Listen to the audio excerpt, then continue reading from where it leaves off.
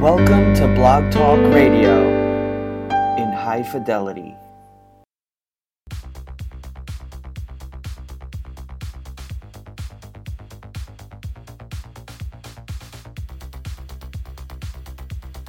Revolution, featuring your host, HiC Ludmers.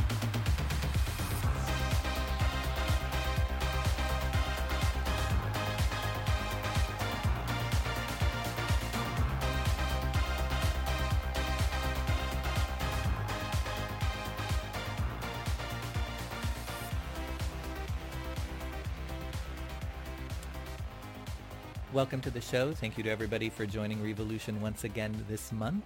As per usual, we start with our roundtable discussion, and this month I am joined by two very popular and esteemed Soulvox Network hosts. One is John Carosella, who hosts Convergence on the third Sundays of each month. Welcome, John Carosella. Good morning. And our other guest this month is Robin White Turtle Lisney, who is the host of Evolve on the third Thursdays of each month. And welcome, Robin. Thanks, HiC. Hi, John. Hey, Robin. And the topic I wanted to toss out into the mix for us to discuss today is really, and as a reader and in the work that I do, very often I get questions from clients and things about what's my path, what's my purpose, what am I here to do, am I really doing what I'm meant to be doing, and that kind of thing. And I saw actually a blog post by Jason Miller, and it started with a quote by Derek Sievers, who started CD Baby. And part of that quote said, "Ambition is the most primal and sacred fundament of our being. To feel ambition and to act upon it is to embrace the unique calling of our souls. Not to act upon that ambition is to turn our backs on ourselves and on the reason for our existence." And that's quite a heady little quote, I suppose. Yes. But I really think that that's the crux of what a lot of times people are asking, when they come into a reading, when they're saying, why am I here? What's my purpose? Am I fulfilling my path in life? And that kind of thing. It probably is this intuitive or underlying sense that there is something more or something else that they are meant to do, that they are not tapping into or fulfilling the potential of. And so I wanted to use the questions that were from that blog post as some jumping off points to see what you might have to say about how we can identify what that might be for us. And then if we feel we're not doing that, how we can challenge ourselves to be willing to do it, and what gets in the way oftentimes of us having the willingness to, because I don't think it's about ability. I always think it's about the willingness and what gets in the way of our willingness to do it, not having the ability to do it. Because I don't think we'd be put here without the ability to fulfill our path and purpose. So let's just start there, and I'll just ask each of you, how do you feel people can become more aware of what that ambition or purpose or path that their soul is here for, that their life is about? And what do you think often gets in the way the most of them fulfilling that or fully embracing that and being willing to? It's often said that, though, to figure out what your true calling is, go back to what you really loved doing as a child. Now, it may be the case that you didn't have the opportunity to do the kinds of things at the level of sophistication that your adult self is capable of when you were a child. But there's something about what you enjoyed as a child that's very telling, because when you're doing it as a child, you're doing it without judgment applied to it. You're essentially playing, right? And as you play, you embrace what excites you, you embrace what enthralls you, where you find wonder and awe, and there's nobody telling you that you shouldn't, and there's nobody telling you that you're failing or that you're doing a bad job or that it's not appropriate or that you can't or that you'll never be able to do that, whatever. There's an openness that you experience as a child, and so if there are things that you did as a child that thrilled you, those are probably things that as a child, and so if there are things that you did as a child that thrilled you, those are probably things that relate to or align with your real purpose. Now, they might not be exactly the same things because they're done in a way that a child does things, but there's probably some good compass points there. Some in some way inappropriate, inadequate, counterproductive, not productive enough, shameful. The range is as wide as human experience. Or not financially feasible. Right. I see a lot of people that, when I see clients, I see a lot of people that are really stuck with that question, what am I supposed to do with myself? And some of them, have been praying or asking for a long time what their ambition is or what they should be doing. And the truth is they're just afraid. A lot of times it's the fear of doing what you love that whether it makes money for you or not, allowing yourself some time or space during your week to do what it is you love and see where it takes you. So that is often the question. And sometimes people don't know what they really love or are passionate about. But I like your suggestion, John, about going into your childhood and what did you love when you were a kid? Because I think that usually when we're children, we have more of an idea of, because we don't have any filters and we don't have fear and we have the ability to take time to just explore and enjoy ourselves. So the other thing I always ask people is, what do you love? What do you love to do? What just turns you on? What turns you on? What is it that you really feel passionate about? And a lot of times the passion, it's scary when it comes up, because whether it's passion for a person or passion for something that you want to create in the world, there's a lot of hard work. I mean, passion's just the spark, but then, if you want to create a book or a novel or whatever, it means sitting in the chair and doing it, so there's a lot of fear to be faced. And that's what I find most helpful, is when people can face the fear and release it. That's what I try to help people to do. And I get it all the time, get that question all the time. And don't you think that the idea of making a living or making money at something also skews the perspective because of where people get stuck in what they think it means to make a living or make money from something? Because oftentimes I find that they're not willing to necessarily sacrifice anything. Right. So it's like, well, I would do this, but I don't know that I can make enough money to afford my 4-bedroom house and 2 cars and lifestyle that I live. I'm like, well, okay. So I guess that lifestyle is more important because they think that that's the measure of happiness, or that's how they're going to be happy. They can't be happy in a smaller house. They can't be happy with just 1 car, or whatever. And so therefore they're not willing to necessarily sacrifice and actually try and see if doing the thing they really want to be doing or love or feel called to do gives them that deeper sense of satisfaction and happiness that living in a smaller or a bigger house or whatever, they think that's what it does, but it doesn't. And they'll realize I'm perfectly happy without that because I'm doing what I really love or what I'm really meant to be doing. Yeah, I see. I think that's not uncommon for us to presume a solution to happiness based on what we're taught in the culture, right? So we get the idea. I mean, it's not like having a 4-bedroom house and 2 cars in the garage is an organic idea, right? That's an idea and a goal that's precipitated and facilitated by the culture. So it's I think what people often struggle with is not knowing that they have more choices than they understand, right? We all have way more choices than we think, because the culture, by its very nature, tries to draw us into a common harmonic, a common song.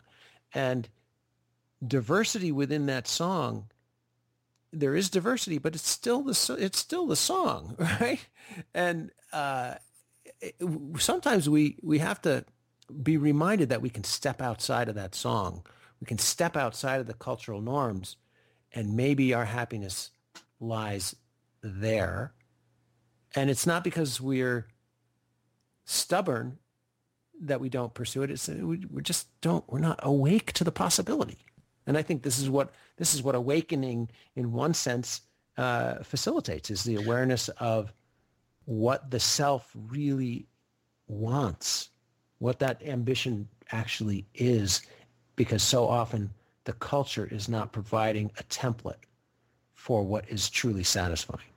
Yeah, I agree. I mean, I think conditioning plays into a lot of people's fears. If I do this, will I be stepping outside of the love of my framework, my family or my friends, or will people think I'm weird? Or, I mean, I think that right. plays into a lot of people squelching their ambitions about things. And the truth is, if you're really passionate about something and you really love to do it, people that love you and really care about you are going to be supportive. I mean, you might have to prove it to them for a while. You may have to do it with, practice whatever it is that you're wanting to do in the silence of your own, home for a while. Whether that's making something or creating something, but people tend to be very afraid of what that will mean in a bigger sense. And it's usually just illusion, because if they truly love you, they're going to just be supportive of what you want and what you feel passionate about. They're going to get behind you eventually. So you just have to keep focused on it. And really, I think what that says is it's that fear of needing outside validation or acceptance, right, rather than the willingness to simply say, no, I know within myself this is my calling, and I don't need anything outside of me to somehow put a stamp of approval on that, to validate that, to accept that.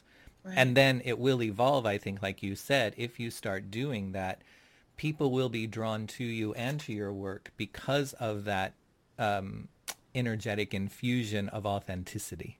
Right. But we may not get that right away, and it may mean part of the sacrifice may mean we end up losing some friends, or needing to move away from a community that we've gotten comfortable in, or something like that. But that doesn't mean don't do it. And I think that's where people get stuck in the fear that they project all sorts of, doom and gloom, end of the world scenarios to following that path, rather than seeing it as, well, let me just see where it takes me, even if it means some things fall away. Right. Yeah. Both of you, work with people in a variety of ways, with, one-on-one, and do a lot of energy work or meditation, visualization kind of work, etc. What would be something that you would recommend to people that they could do to identify if they are giving in too much to the fear and not fully embracing or involved in their path, calling, purpose in life? And then B, what would you do or suggest to them as a process or a technique or something that would help them to connect with that, and then to be able to start manifesting that in themselves and then in their lives more? Meditation, visualization kind of work, etc. What would be something that you would recommend to people that they could do to identify if they are giving in too much to the fear and not fully embracing or involved in their path, calling, purpose in life? And then B, what would you do or suggest to them as a process or a technique or something that would help them to connect with that, and then to be able to start manifesting that in themselves and then in their lives more? Well, the first thing I would suggest for people is let's look at what the fear is. What are you afraid of? And very often when you remove the fear, then the desire surges up and there's much clearer path forward. So a lot of times I give them a process that I use all the time, which is called Heart Path, which just basically brings up the fear to the front of their heart, and they can look at the fear objectively or witness it. And when you can get into the witness mode about your emotions, it's easier to then discern what's fear, which is illusion, and what is truly your passion, and what's really what you want, what's really going to make your life sing. I mean, I think another thing that can help is for them to really decide what is it that your contribution, what do you want to, what's your overarching, like, you know, theme in your life? What is it that you want to bring to the world? What's your legacy? You know, what is it that you want to leave here that others will remember you by? And that is a big question, but I think it's one to ponder, especially as we get older. What is it that we want to leave? How do we want to touch people? And sometimes that's a very big question, but it's one worth looking at. So when I ask that of people, you know, what are you afraid of? You know, then the fears start tumbling out, and then we can deal with them one at a time, and then it clears the way for their passion to emerge. Mm. Yeah, I like that too, Robin. I think there's power in examining one's fears, and literally, imagining walking through those fears to come out the other side. And for a lot of people, that fear, that first fear in terms of their career passion, their first fear is money. Mm-hmm. Right. Yep. So if you say, look, imagine that you had all the money that you could, and then the idea of, buying a new car and going out at night and, going to concerts all the time. And suddenly it's like, you know what, maybe that would get boring after a while. And then it becomes less about less a reflection of the consumer culture conditioning and more of a soul searching.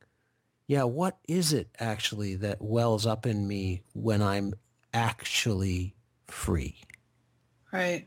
Because that first fear, that financial fear, is usually a fear. It's a root chakra fear about being free, right? And the fear of living in misery and poverty and being cold, and you'll trade that off. You'll trade freedom off for a hot meal and shelter from the rain, at least at some level. And so you have to really dig through that fear and get to the other side and say, okay, let's take your root chakra out of this conversation, right? Mm-hmm. And get to the second chakra, the creative chakra, and say, what if you didn't have to worry about that other thing?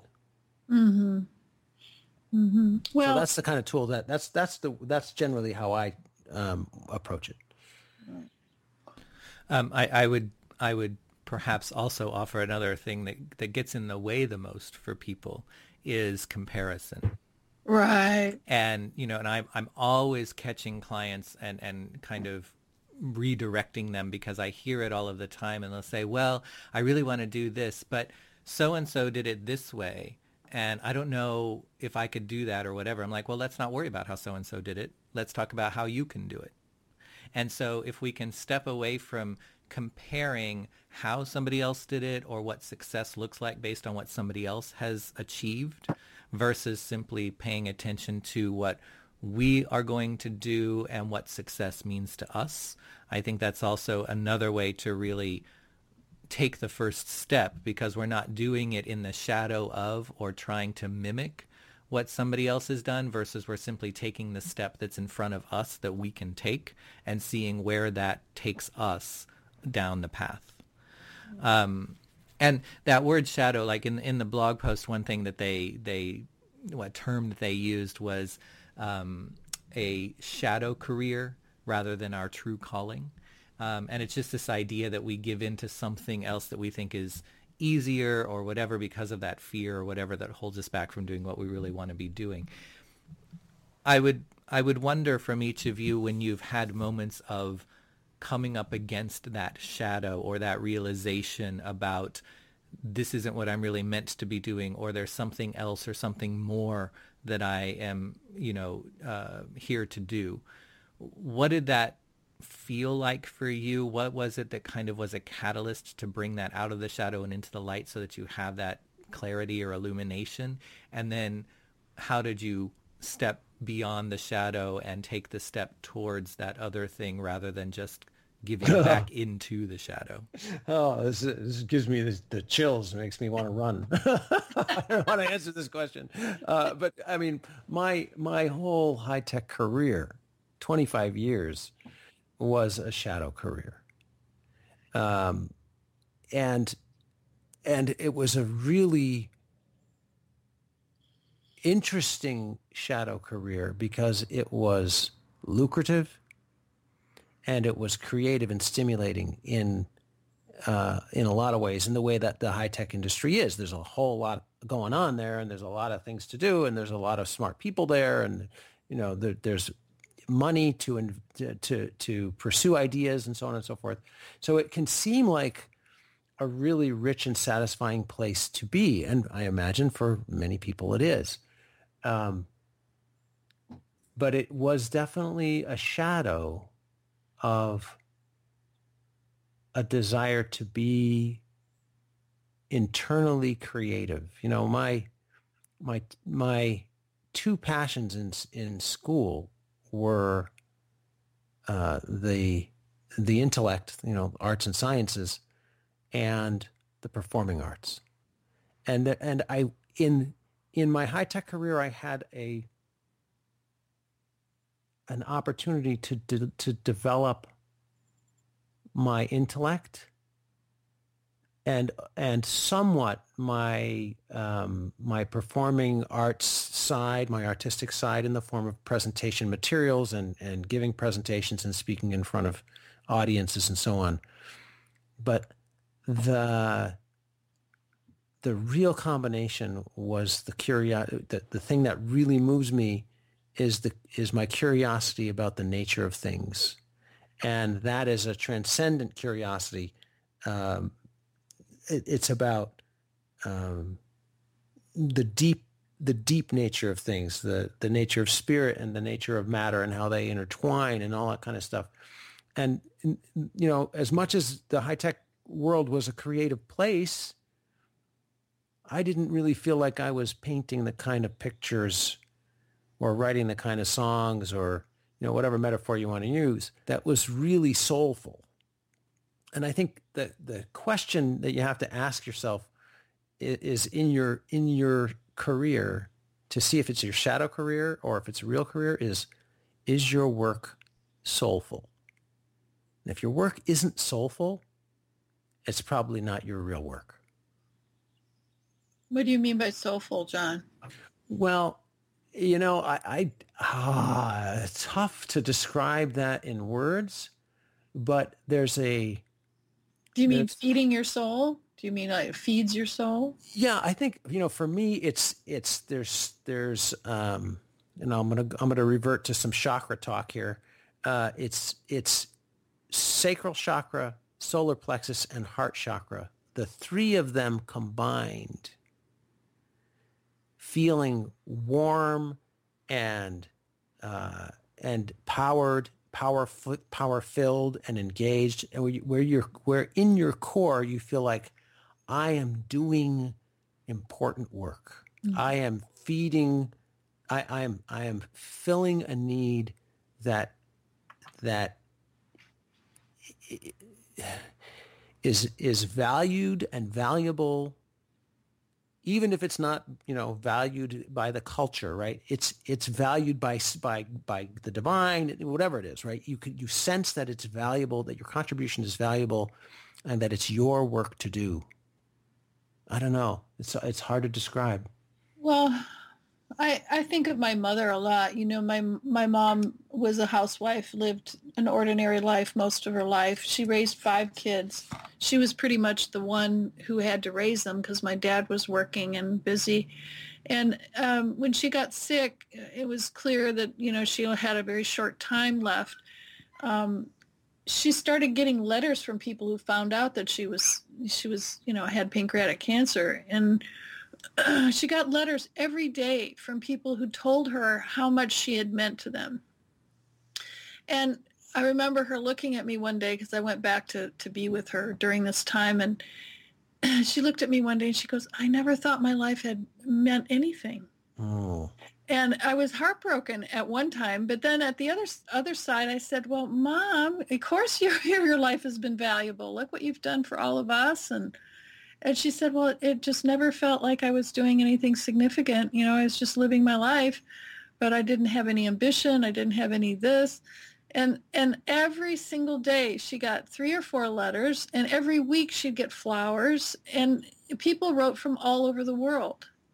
So as they started hearing and the filtering got out, so I think sometimes we don't know what our true calling is. And ambition, we may not have ambition, but we may have, you know, connections with others. And those connections sometimes are really valuable.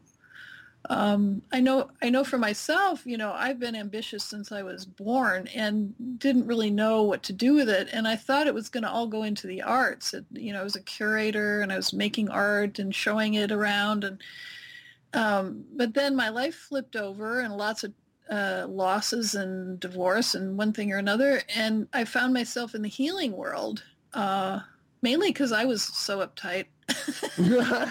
Somebody said, you need to take a massage class. You're a mess. So I took a massage class, and it changed my life because I realized I had a capability I didn't even know I had. And so then, you know, I ended up in doing healing work and eventually mediumistic work and shamanism and all of the rest of it. But my main focus now is energy healing. And that was a long process of development. It took many, many years for me to get into it. But it was just like following one foot in front of the other. It was like, well, this feels good. Okay, I'll take another step into this world. Okay, this feels really good.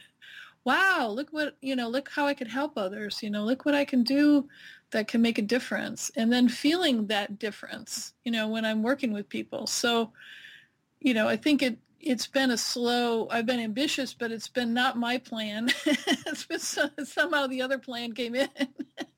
And it's always been perfectly the right thing. You know, it's been the right thing. So and also I think gratitude, you know, once you get into the groove of what you know you're here to do, being grateful for it and just opening to the gratitude, it's a really wonderful way to live. I mean, once people get over the fear, if they can just get to the love of being in this world and loving ourselves and loving others, that's the main thing.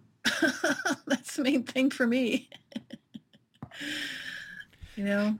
So as we move to the close of our conversation, I'm going to ask each of you to give an action item, a call to action for anyone who's listening, of something that they could do right now to identify if they are just operating in the shadow rather than the fullness of their true purpose, and or what they can do to take that one next step further into or down the path of what their calling or purpose is.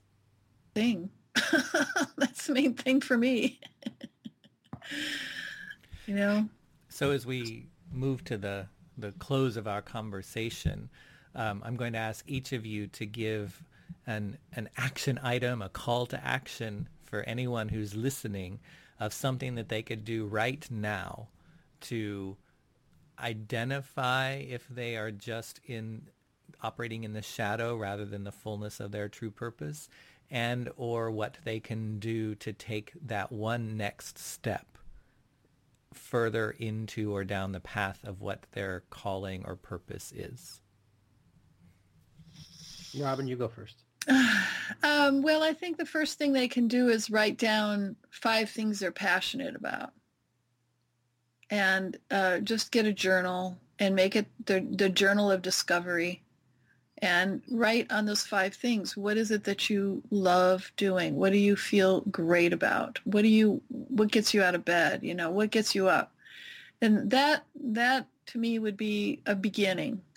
And then what are the 5 fears that are keeping you from it? So if you can nail the 5 fears, usually people just have 1 or 2, but if you can nail 5 of them, then you're going to clear the path for doing those things that you love. So that would be my suggestion.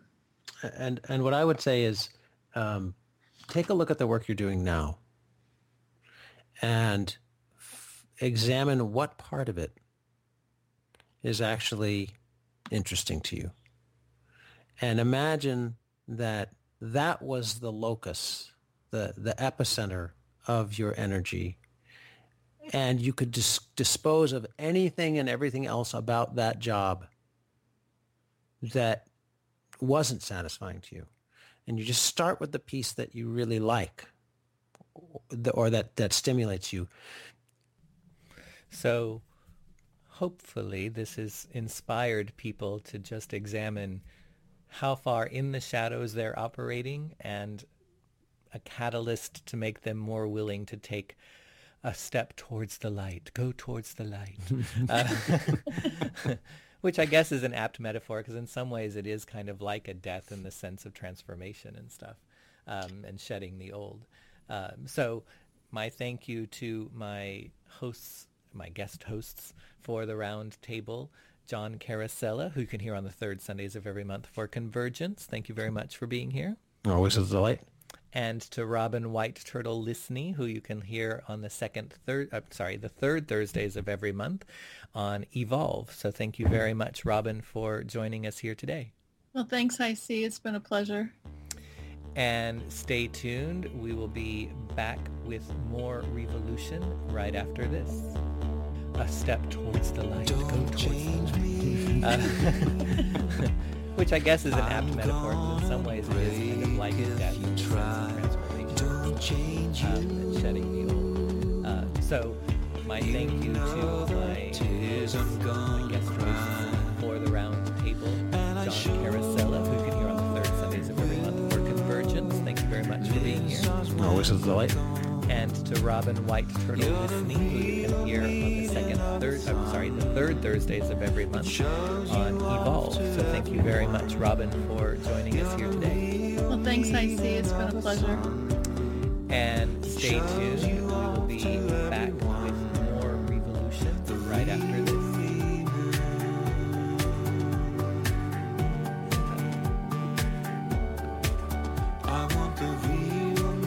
You're listening to Revolution with host HiC Lutmers. Find out more at facebook.com/Revolution with HiC. You're the real meaning of the sun. It shows you off to everyone. You're the real meaning of the stars.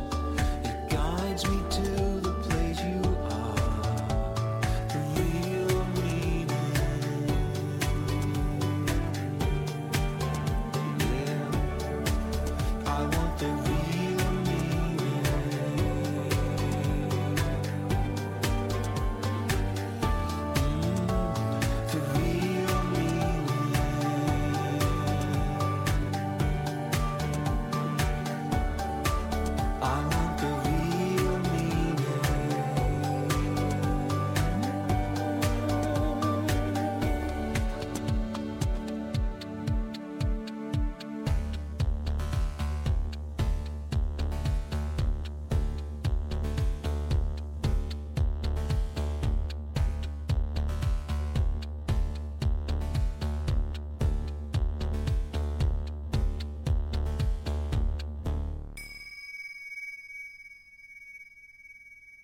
I am Linda Wiley, and this is Living Well with Linda.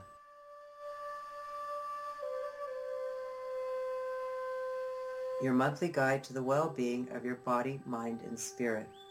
It's about an alternative approach to life, healing, and living well in our changing world. Food is alive. It is a being. It is a sacred being. Food is not just our vital need. It is the web of life. Vandana Shiva.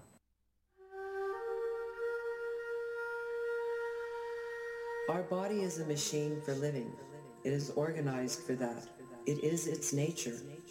Let life go on in it, unhindered, and let it defend itself. It will do more than if you paralyze it by encumbering it with remedies. Leo Tolstoy, War and Peace. To realize our connection with all of life and the plant and animal kingdom and how we support and help each other in our process. I am Linda Wiley, and this is Living Well with Linda. And hello, Linda. Here we are. It's the lazy, hazy days of August. Hopefully it's bringing you a little bit of respite and relaxation. It is indeed. I've been camping out in the outbacks of Oregon and being with my family in Central Oregon for a week. I've been having a lovely time indeed. Excellent. And you're off to camp once more for another, 10 days or something? I am going back out into the outbacks of Oregon and going to have our campfire and cook our food over the fire and sit around in nature and walk and hike and absorb all those great vibrations. Seems the perfect way to spend August. As we often emphasize, being out in nature and taking advantage of just relaxing and being is certainly one way that we can, in a major way, support our mental well-being and emotional well-being and physical well-being. And, I'm very excited about my guests that are coming up on the show because we're going to specifically be talking about mental health and how it relates to magic and how magic can be something that can be incorporated into the support of our mental health and mental well-being. So I don't know if you have any thoughts around that particular topic, or maybe if you have thoughts just around how to use these last days of summer for enhancing and supporting our mental health as we prepare to move into the fall. So I do. I have some thoughts around this mental health and magic kind of thing. In some ways, it's still connected to the last time we chatted, where we went into the realm of the mystery and things like that. So I would like to start off by saying that the health of our being, which is also considered our stomach, our digestive system, the gut, our head, and our heart, are all connected to the quality of food, the quality of environment, and quality of thought that we put in. Yet thoughts are also connected to the quality of the food and life being lived, as in what filters we use to view life with. It's all one big circle of life.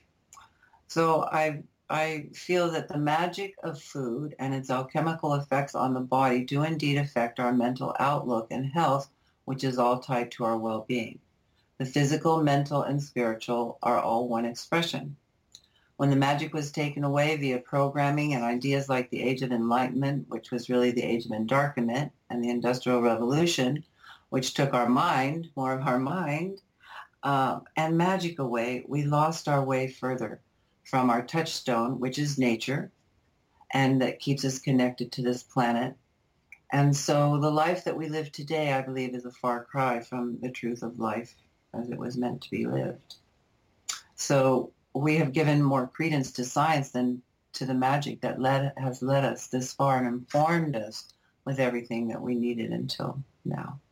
So in this process, we have lost our hearts and our connection to the earth that gives life from whence we all have come. Lost in the desert of life, we are disconnected. As we open to the idea that there is something more than meets the eye to life, we become aware of self and we start to clear away self-doubt and judgment, which is all about control. And we start to let it go. We let life, for really there is no choice and there is no control. That's the tricky little idea to get.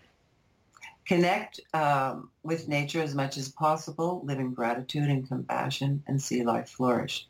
To return to the mystery of life is the magic of life, for no one truly knows what this is, where we are, or in fact how we got here. When we live in this way, life responds and all needs are met. Nature informs us with her electric vibrational essence that surrounds us at all times. Spending time in nature, listening deeply, helps us open helps our being to open and fills us with truth. For in our not knowing, we are liberated from the dross of life and freedom comes. Life has always given us what is needed. It's time to start with this again, for it is the only way change can come. Not through government or even through change in government will it happen. Only through us will life reveal itself and happen in a way that is life-supporting.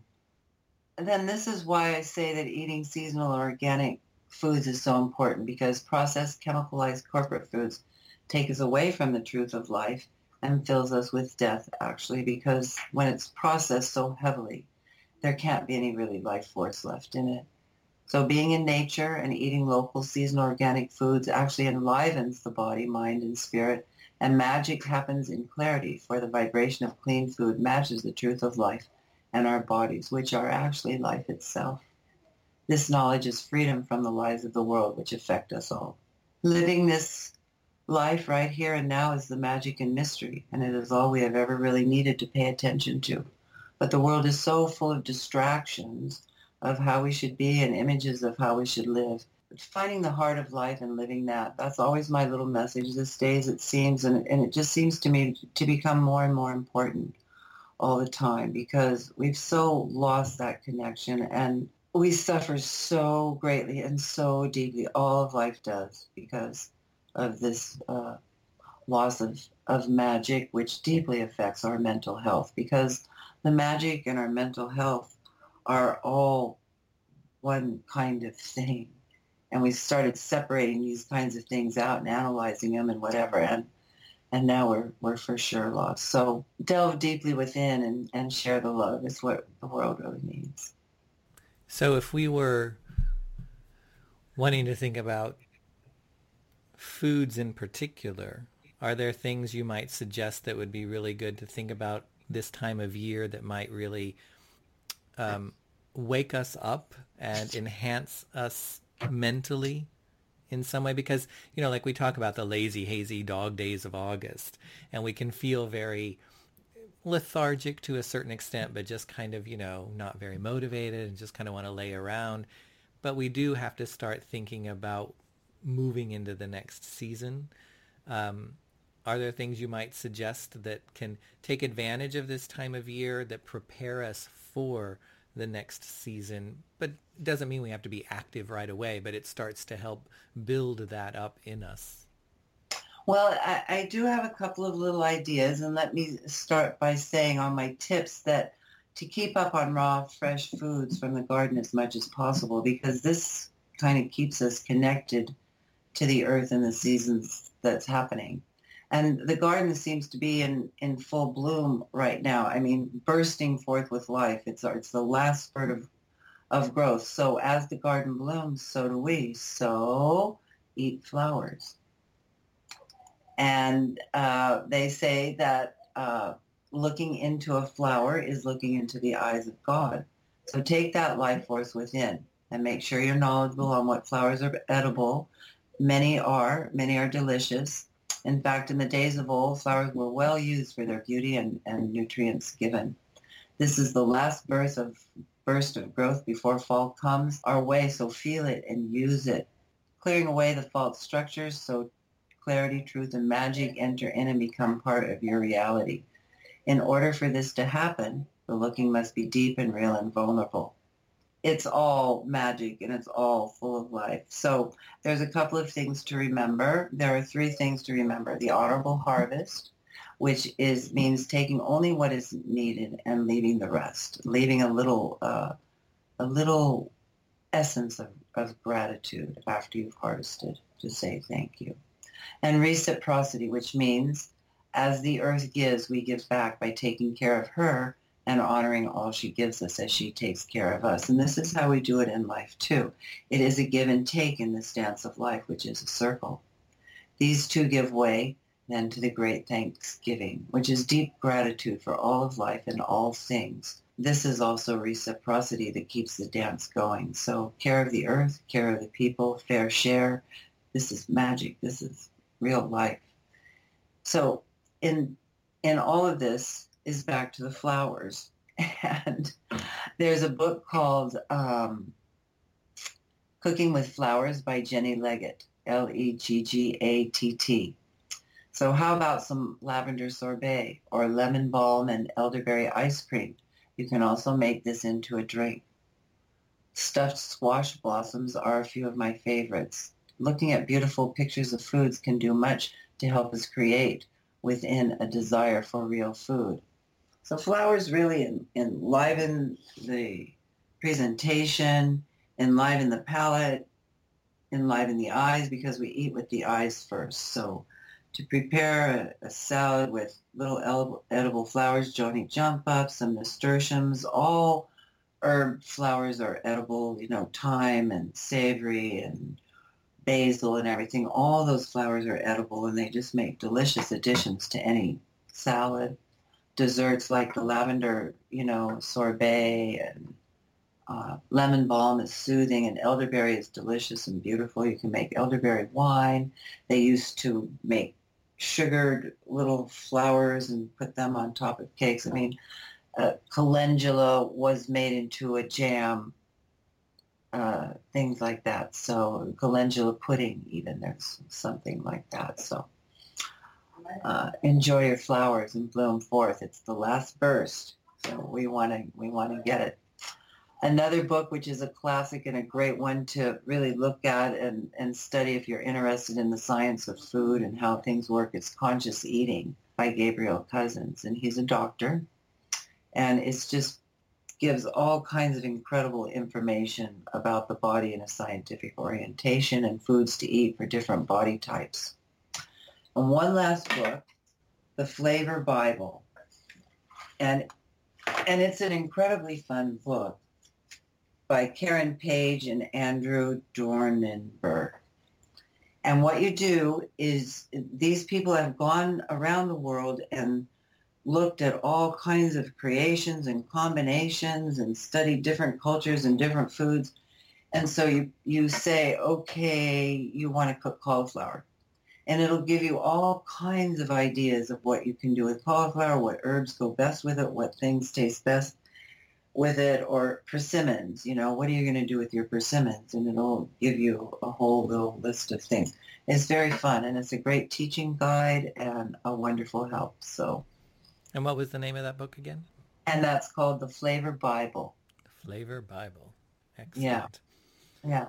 Well, I think that these suggestions would be quite interesting. These are our last days of summer to enjoy being at the beach, and we all want a beach read. And instead of perhaps picking up the latest romance novel, we could pick up something like this and be dreaming of what we're going to be cooking and eating while laying at the beach instead. Right. And of all the edible flowers that you can grow and then place on your salads and create beauty. Because really, when we share the beauty of nature like that, when we take that beauty of nature in and put it on our plate, we are that, and we are eating that. And that is the essence and the nourishment of what really is the truth of food. So that's a beautiful thing.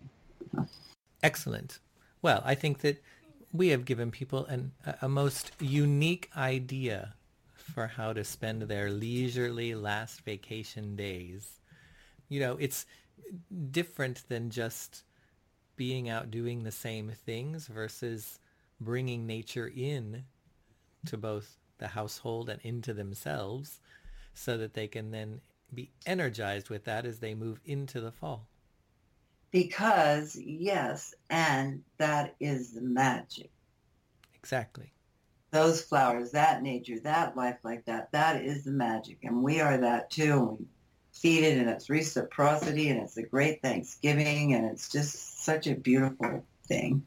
Well, I think much of our mental health issues come from that disconnection with nature and the not being in nature nearly enough, if at all, a lot of times for a lot of people. And this is just a nice alternative. We don't have to necessarily go out to find the mountain to hike or something, versus we can actually bring some of that nature in and into ourselves, which we will then see an effect on our mental health in a very positive way the more we do that as well. And the body responds also. Yes, so we'll be physically much more healthy, which also then helps us be in better mental state. Thank you very much for those suggestions on how to live well as we finish up our summer holidays. Yes, thank you too. It was fun.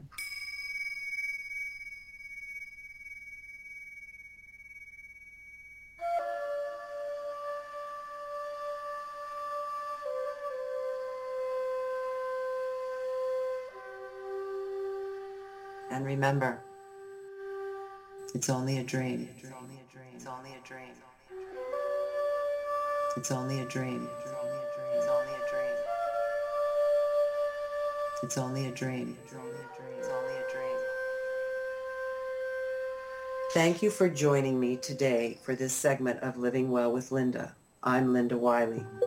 If you would like to chat further with questions, comments, or consultations, please contact me at linda@prestia.com. Thank you and blessings to all. Blessings to all. Have a great rest of the day.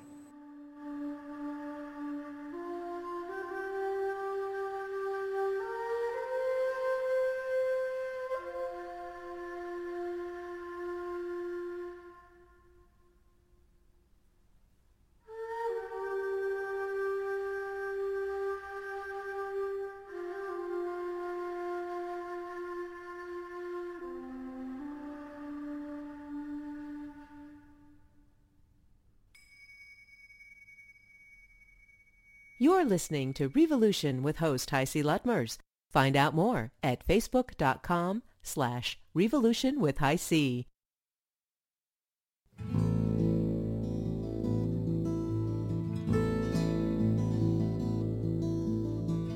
Baptism of fire. I never knew what that meant, but now the flames are rising higher. I guess I haven't seen anything yet, because it's coming down around me, and I am rising up like a phoenix from the ashes, wings across the blue. Only way out is through. My revolutionary guests this month are Fred Isom and Elsa Elliott. Fred Isom is a body worker and intuitive life coach. The easiest and best way to contact Fred for information about or to take advantage of his bodywork and coaching services is through Facebook, and you can reach his page directly at facebook.com/ISOM as in Mary, F as in Frank, E. Elsa Elliott is a graduate of the Temple of Witchcraft Mystery School, a certified angel healing practitioner, a Massachusetts licensed clinical mental health counselor, a Reiki practitioner, an ordained minister, and lead minister of Scorpio at the Temple of Witchcraft in Salem, New Hampshire. She is an empath who has developed her healing style through extensive training, her own spiritual work, and ministry.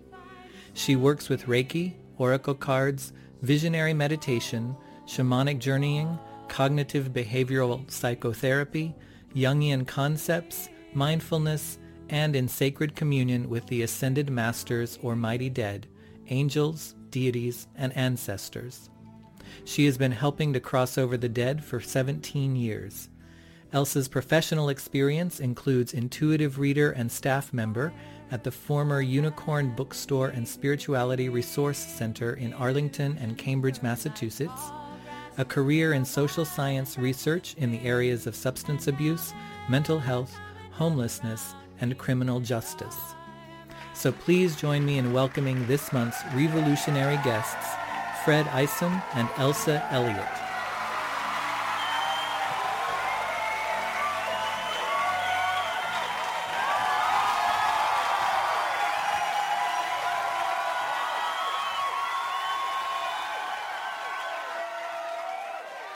And welcome, Elsa and Fred, and thank you so much for joining me here today on the show to talk about a very interesting topic that I think a lot of people perhaps have not really thought about in combination with each other.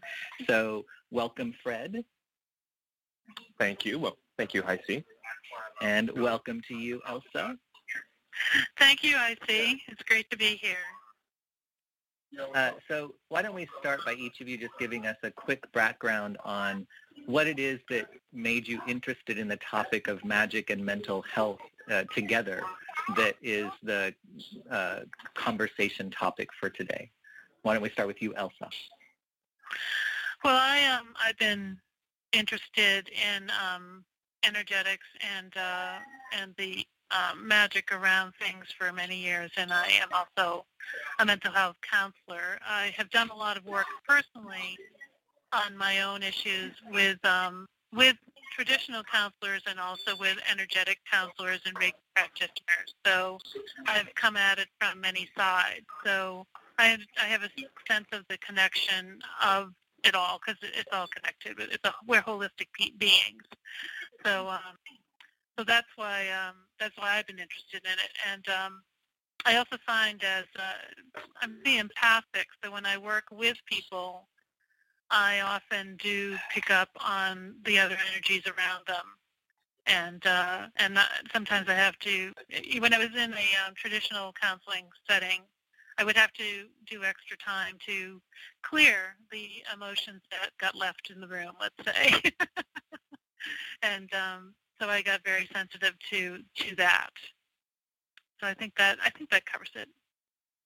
And by traditional mental health setting, what do you mean by that versus what it is that you are in today?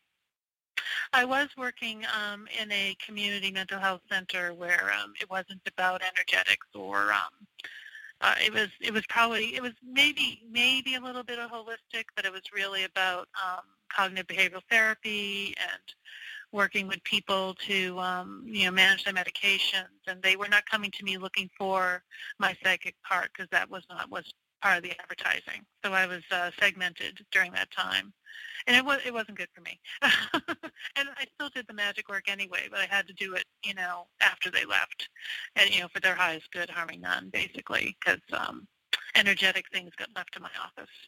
But it wasn't something you could be open about in that setting. But now I have my own, work that I'm doing under my own shingle as a ordained minister and as a Reiki practitioner, and as also the mental health is informing it. So I'm dealing actually probably more with the energetics than I was before.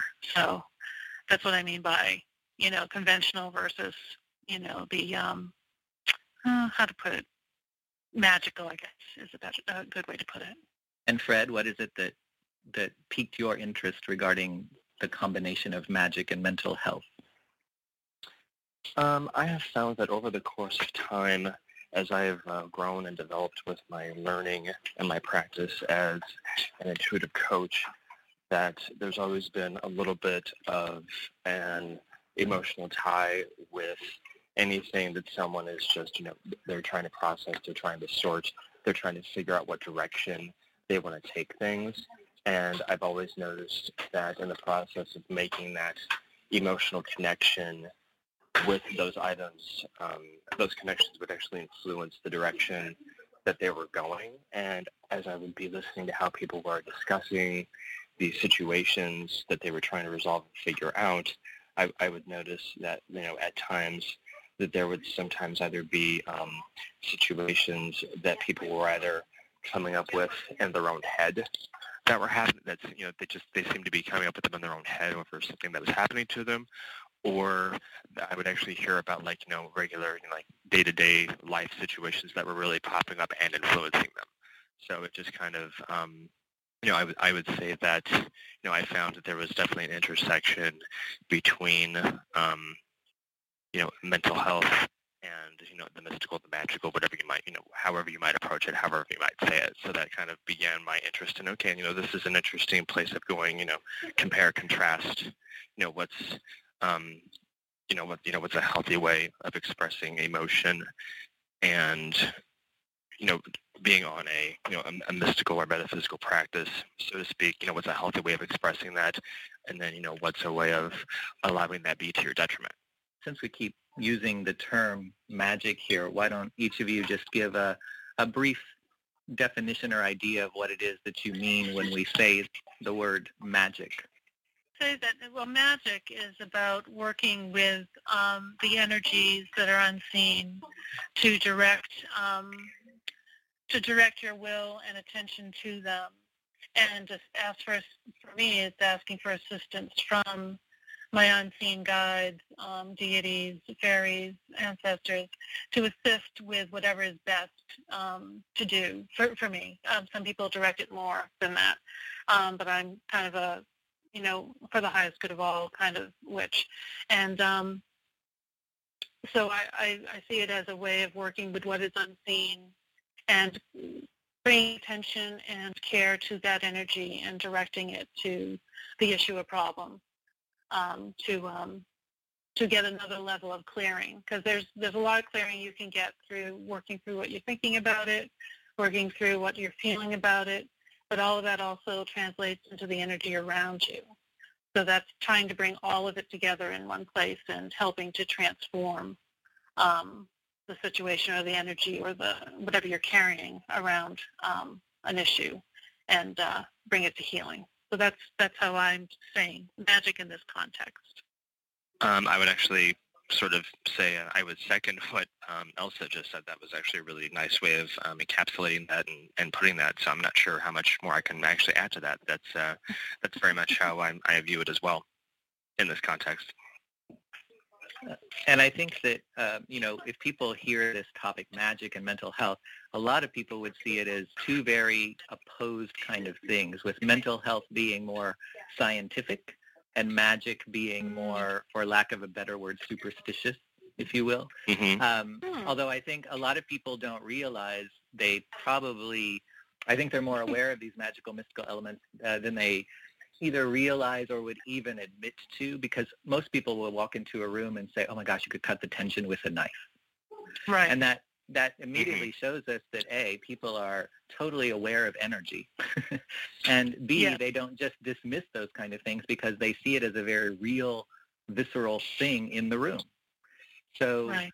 what would you say to someone who tries to argue against these two being able to be combined because they would see magic or energy work as something that's more superstitious or something that's quote unquote not real, or in opposition with the scientific idea of mental health work? Actually, I have this conversation with a fair number of my friends rather often, actually, because a lot of my friends are scientists and they don't necessarily understand how this realm really operates, because they're so, I guess you could say that they are so, oriented in their training with, scientific method, and, I see this, I see this, and I bring in element X, and this equals Y, and therefore that is my result, and this is how my hypothesis was tested. And, being able, I look at them and I say, I compare it to something along the lines of, well, even in the process of running an experiment, something where you're trying to collect data on something, there's always a variable that you can't control. There's always a variable that comes into play as a wild card, and you have to navigate your way around that wild card experience to hopefully get to the result that you're aiming for, correct? And usually I get a bit of a, okay, yeah, a skeptical acknowledgement of that statement. And, I point out that, whenever, just as you pointed out a moment ago, HiC, whenever you walk, sometimes when people walk into a room, they say the expression, you could cut the tension in the room with a knife. There was an energetic someone did pick up on. It's not necessarily something that can be measured or quantified in any way, but at the same token, it's a valid experience because you are feeling it, you are experiencing it. Therefore, it exists. It's there. You can't just dismiss it or write it off because you experienced something and influenced you to notice it. So there's something to be said for recognizing that you can't always measure or say, this is what this is because I can draw these fancy lines around it and, I can give it form. And what I often say to people is I think that we just haven't created the machines or whatever that, or the mechanisms that can measure it. That we haven't seen everything that there is. The science isn't done.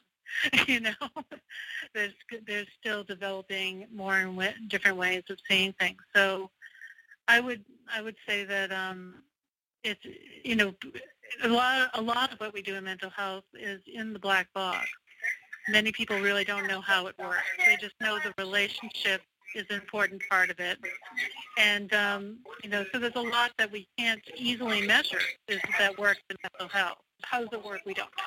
Why do some people react well when we really work on the cognitive aspect versus others feel better if we work on the feeling aspect, So it's really, I think it's part and parcel of how mental health is. We don't have all the answers. Mental health is not as scientific as they'd like you to think. So, they can measure brain waves now, but there's a lot they don't understand about what they're seeing. Sure. Sometimes when I talk to people that are very scientifically minded, I'll say, well, but even in like medicine, when they're doing experiments, they'll use placebos, and there is a measurable placebo effect. And so using magic, almost regardless of whether the person believes it or not, it can actually have a placebo effect by having them do something that psychologically for them is taking action on whatever the issue is that they're trying to work on. Right, and having them feel like they have some power, which is often what we're trying. A lot of what I do with people is try to empower them, that they can affect change in their thoughts, that they have control over how they choose to react to things. So that's definitely part of mental health as well, just a way of empowering. And for those of us who do believe in magic, that doesn't take away from us believing that magic actually works. Correct. And that there's something there. It's just a way to, I guess, kind of calm someone's concerns or fears if they have some sort of reaction to a word like magic. So before we jump further into talking about these things together, I first want to ask a question that I think is always really important. And I see this when people are like first drawn to or starting out in magic a lot of times as to the reasons why.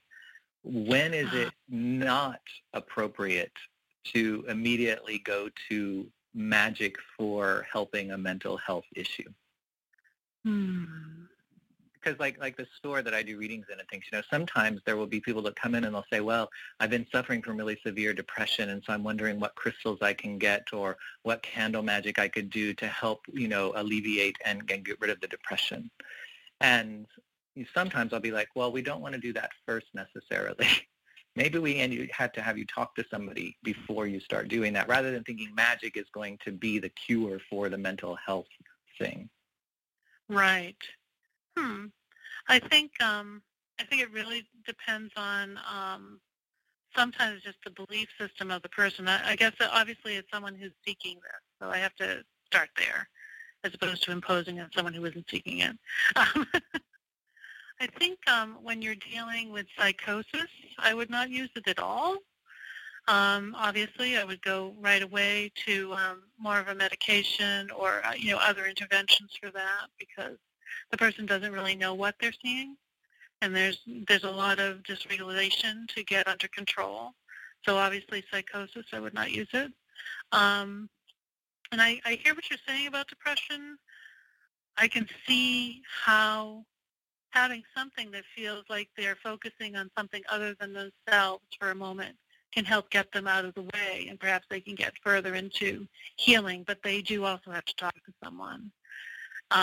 So I can see using both there, as long as the person understands, you really get them to understand they can't just use the magic, because it's, and also with the magic, the way I think about it, like the shamanism and that work, sometimes you get to what the depression's about faster when you work with it that way, if the person's open and in a good space, good enough space to do that. I guess it depends on how debilitated they are. Right. So I'd say something like that, really intense dysregulation and not having a sense of what is actually real versus what is going on in their head, that, when they have a psychosis. And that's why, like, in terms of titling this show, when I said magic and mental health, first of all, I didn't want to say magic versus mental health, as if it's some sort of contradictory thing. But it's the and that I think is important, where if somebody comes in, you don't just say, oh, you're suffering from depression, here, burn this candle and that should do it, versus making sure you say, you can use this candle and let me give you the name and number of somebody that you also should talk to. Correct. So that Absolutely. the combination is there, I think, is the most important aspect. Oh, absolutely. I don't believe in, especially when someone's going through a very deep issue, you don't just do one thing. I believe in doing many things. Right. Because, one thing will get further in, and then the other methodology can then do more, because you've gotten to a certain place with the magic. Then you can actually think about, what are you remembering? What are you seeing? What has been uncovered? Like if it's a memory that you've uncovered through a journey, then you can understand more about how it's been driving. The shadow's been driving as opposed to the self, and try to get some sense of what's going on there. So I think it's very much hand in hand.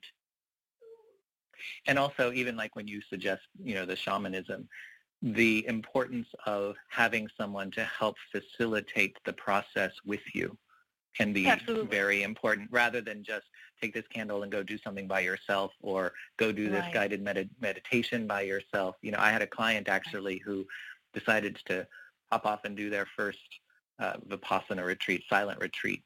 And it was not a well-run retreat, plus I guess this person also had some other issues going on, and they had a psychotic break at the retreat due to the nature of the silence and the things that they were doing.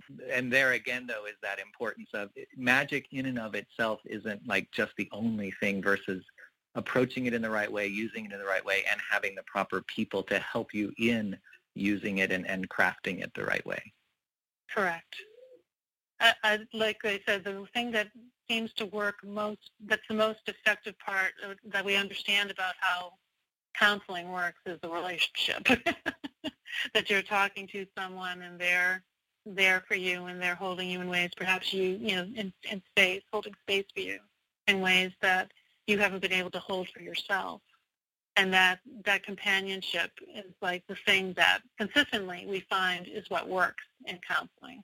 So I think that goes also with working through issues using magic or energy or Reiki and things like that. So I think you have to have someone with you if you can. It's important to have someone you can trust. And Fred, has there ever been a time for you when someone has come to you and you've said, now, let's step back a minute and think about the best way to approach this, rather than jumping right into the magical or energetic approach? Oh, absolutely.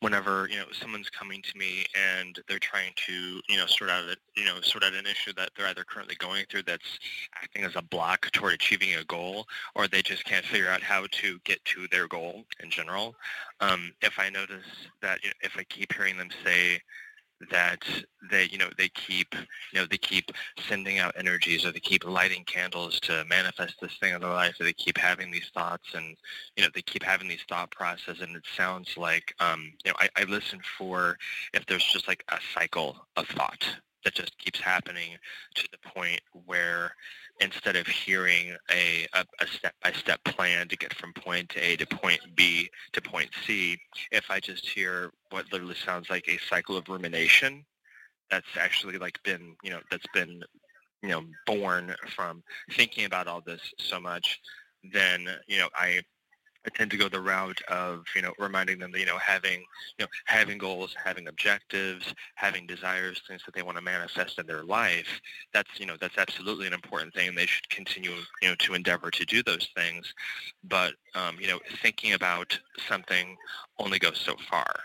You can think about a process, you can think about a plan of attack, you can think about a plan of action, or what you might want, or how you might want things to look, as much as you want.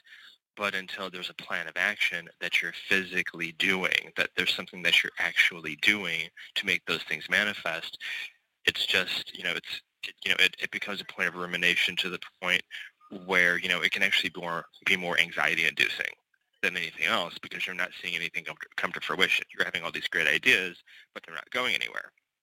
And whenever I can tell someone is actually getting into that realm of, ruminating so much that it's causing them anxiety, I try to help them, realize, okay, take a step back from what it is that you're doing. And while while you can absolutely carry that crystal on you to, bring X energies into your life that will help you, attain this goal, or you can light that candle, or you can burn that incense, or you can, say that, you can say that mantra to whatever guide or deity that you want to work with, you still need to take those actions in everyday life to bring those things into reality. And there are times whenever I mention that whole take the action to bring those things into reality that, oftentimes I will see, people, their eyes will get kind of big, like, wait, I can't just think about this and it's going to manifest. There's actually action steps that I have to put behind this. And that, that makes, it's sort of like the, it very much brings an earth elemental into, magic. It's the practical element of magic. How are you going to manifest these things? Well, it's like when you pray for a new job and you don't send your resume out. Right, exactly. Right.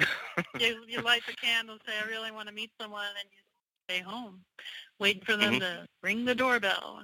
Well, and that action can be seeking out the professional. So it could be, yes, if you are dealing with some depression, here is a magical, thing or ritual or whatever process that you can do. But combined with this is also your action to seek out someone to also help you in that way. And I think it's, in terms of our topic too, that's the action that sometimes is just part of the magical process. Absolutely.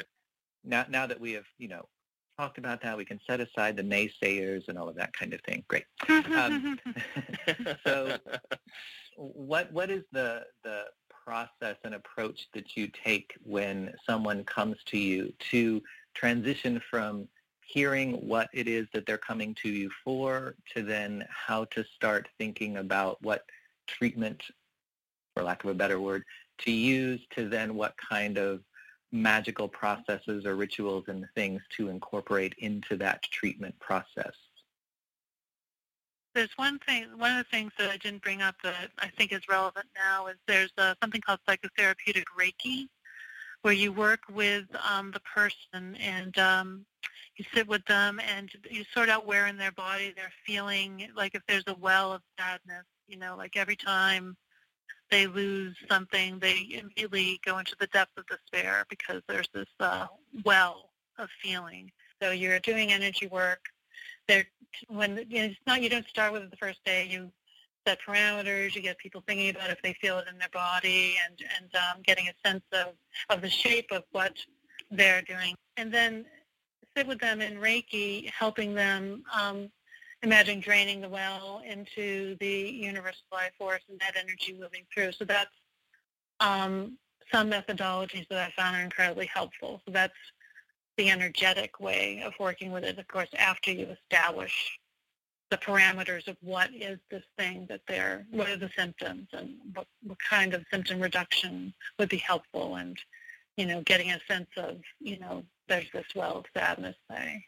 Other things that I've seen happen is just with people, sitting with people, and they keep going into this cycle of fear. And I often find that when they get in those cycles of fear, there are energetic entities also involved whose job used to be, this is something I've encountered, used to be that they just clean up the energetic debris, detritus, but sometimes they get crossed over and get confounded and they start to get hungry and want more fear and they kind of make you fear. And it's trying to help detach them and send them into an energetic healing space, and that helps the person then just deal with their own fear as opposed to the energy around them that is fear. So I've had that kind of work, and so that's kind of some of the things I've seen and done, and I hope that answered the question. That's just where I went when you brought it up. But I'm curious, how much do you incorporate what people might think of as more, classic magic in terms of, do this candle or use these herbs or make this elixir or, do this ritual and that kind of thing? Yeah, to be honest, I haven't done a lot like that. I probably would have people do a candle. Sometimes, sometimes when I'm speaking with someone, you get a sense that a conflict has created a thought form, and it's getting to understand that that thought form exists, and to send that thought form away or break it up, by, doing some magical work with that. But I haven't really done a lot where I've done the traditional candles, and I tend to focus a lot on energy work, and also going into the root of the problem and becoming friends with the shadow, and sorting out what the shadow is trying to get us aware of. And there's a form of therapy that really overlaps that I'm learning right now. I'm still in the learning phase. It's called internal family systems. And it's very much about getting to know and understand the different parts of us that may be afraid or may be protecting us, and understanding their stories, so that then you can all work together to be more in self, be more connected to your bornless one. So if to use that term, your higher self. So I guess the one ritual I would have people do the most is the bornless rite, where you invoke your higher self so that you are, more connected to your true will, as opposed to the will of the fearful parts of you, and trying to live more in complete energy with yourselves. Well, and I think that, everything you've talked about too brings up a really good point, because I think a lot of people might think, if they're not familiar with what magic and that kind of thing can entail, and they have that perception is from media or whatever, they're thinking, oh my gosh, I'm going to go to a therapist and they're going to have me standing around a cauldron and stirring this stuff and all that kind of stuff, Well, only the really big cauldron. No. Well, that's right. Takes up the whole office except for the space Yes. the couch for you to lay on. It's the hot tub therapy. Yeah. Yeah. But magic can take many forms. And, a lot of what you were talking about, it also made me think of like expressive arts therapy. And in a sense, that's really doing a lot of magical work and techniques. But you tell somebody that who either is in it, or if you talked about what expressive arts therapy is, somebody may not think about that as having anything to do with magic per se. I think it's good for people to hear there's a much broader thought and definition around what magic is and can be, rather than just that very narrow perception that people often might have if they're not familiar with magic is and that kind of thing. And Fred, so in your work now, I'll ask this two ways. One, how you actually present magical techniques or things for people to do to clients that you see, but also because I know you do a lot of like massage work and that kind of thing. If we stay in the energetic realm of magic, you could be doing magic on them without them even knowing. I realize that brings in the whole question of do you do that or not, but you could be theory. you could be running Reiki on someone while doing a massage, and they may not even know that you're doing that, and yet they come away with a very different feeling after coming out of that massage session than they might with another massage therapist, but not understand why it felt different. Can you talk a little bit just about how you may incorporate that into the work you do, and or how you present it to clients to have them do it some way? Sure. Definitely whenever the massage and body work come into play, I will definitely bring up an emphasis on body work if I'm getting the impression or like a very distinctive nudge just from that person's energetic, from that person's spirit as they're communicating to me. If there's something that just needs a little bit of a nudge to be cleared away from them, that they're not necessarily able to do themselves, but maybe their guides are talking to me like, hey, you have the power to do this. Try to encourage them to explore this option. Going in there, and doing reflexology or doing shiatsu or doing Reiki on them in order to help. And honestly, it's not even oftentimes the ability to shoo something away. It's just helping them clear their own energetic field so that they can release it themselves. And it allows them to release the attachment to whatever it is that might be hovering around them or over them by simply allowing them to relax and let go of those thoughts by me helping them to relax. And then by helping them relax, they have their, for whoever might be listening to this, and among the three of us, whenever, anytime we've had an experience on the massage table to where the therapist or the body worker is really just getting into like an area of muscle tissue, or just really just getting into their work on whatever part of our body that they're working on, and our brains just shut off and we stop thinking and we're just able to relax and be present in that moment, there's a lot of magical things actually happening emotionally and mentally in that moment, because the brain's chatter finally stopped. We were able to finally relax and just let go of all that anxiety, all that tension, all that, all that muck, stop thinking about it. And in that moment, we've actually been able to release the energetic attached to all that thought process. So I definitely, whenever I have the opportunity to go in and do things like that, and people will agree to explore that option, I take it for all it's worth. Because in that moment, I think I do a lot of good helping people release the connections to those energetics and help them move on from there. And even if I have a client who, if somebody who's coming to me who's not necessarily open to that, and they just want to talk it out, and they just want to talk about stuff and get some ideas, from a coaching perspective. The one thing I actually look at, and I try to make people look at within a safe, just within the realm of safe boundaries, is, if something is really making you anxious, but it's not necessarily scaring you, maybe that's an area of challenge that you should take on and approach it to see what stepping outside of your comfort zone would do in that situation. And, first, for, somebody who's, only ever done solitary work, and they're really, really anxious about, their first group, their first community celebration or their first community ritual or whatever that might be, just something involving other people. If that's really going to take them out of that comfort zone, I encourage them to go and do it. Just do it once, give it a shot. And I ask them, do you carry any herbs on you? Do you carry a specific crystal on you?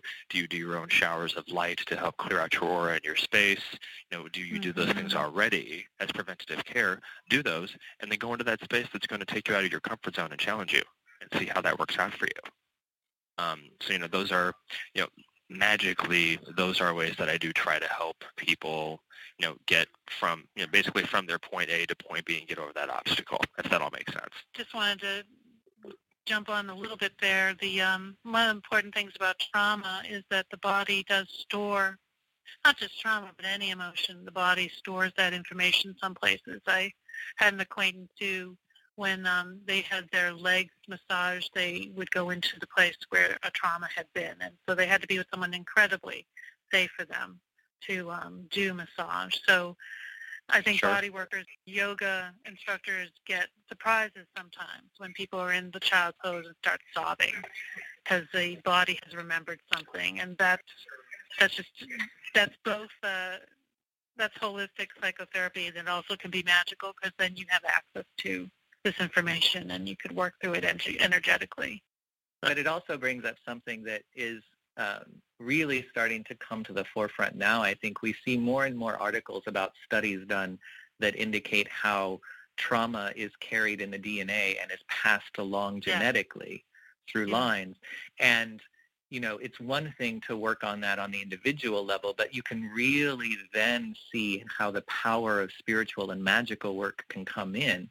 Because if you can start doing some of that ancestor work and underworld work and that kind of thing, you can really go in and start working on healing from a lot further back in order to start breaking even just the energetic line for it to continue to impact the present and to continue.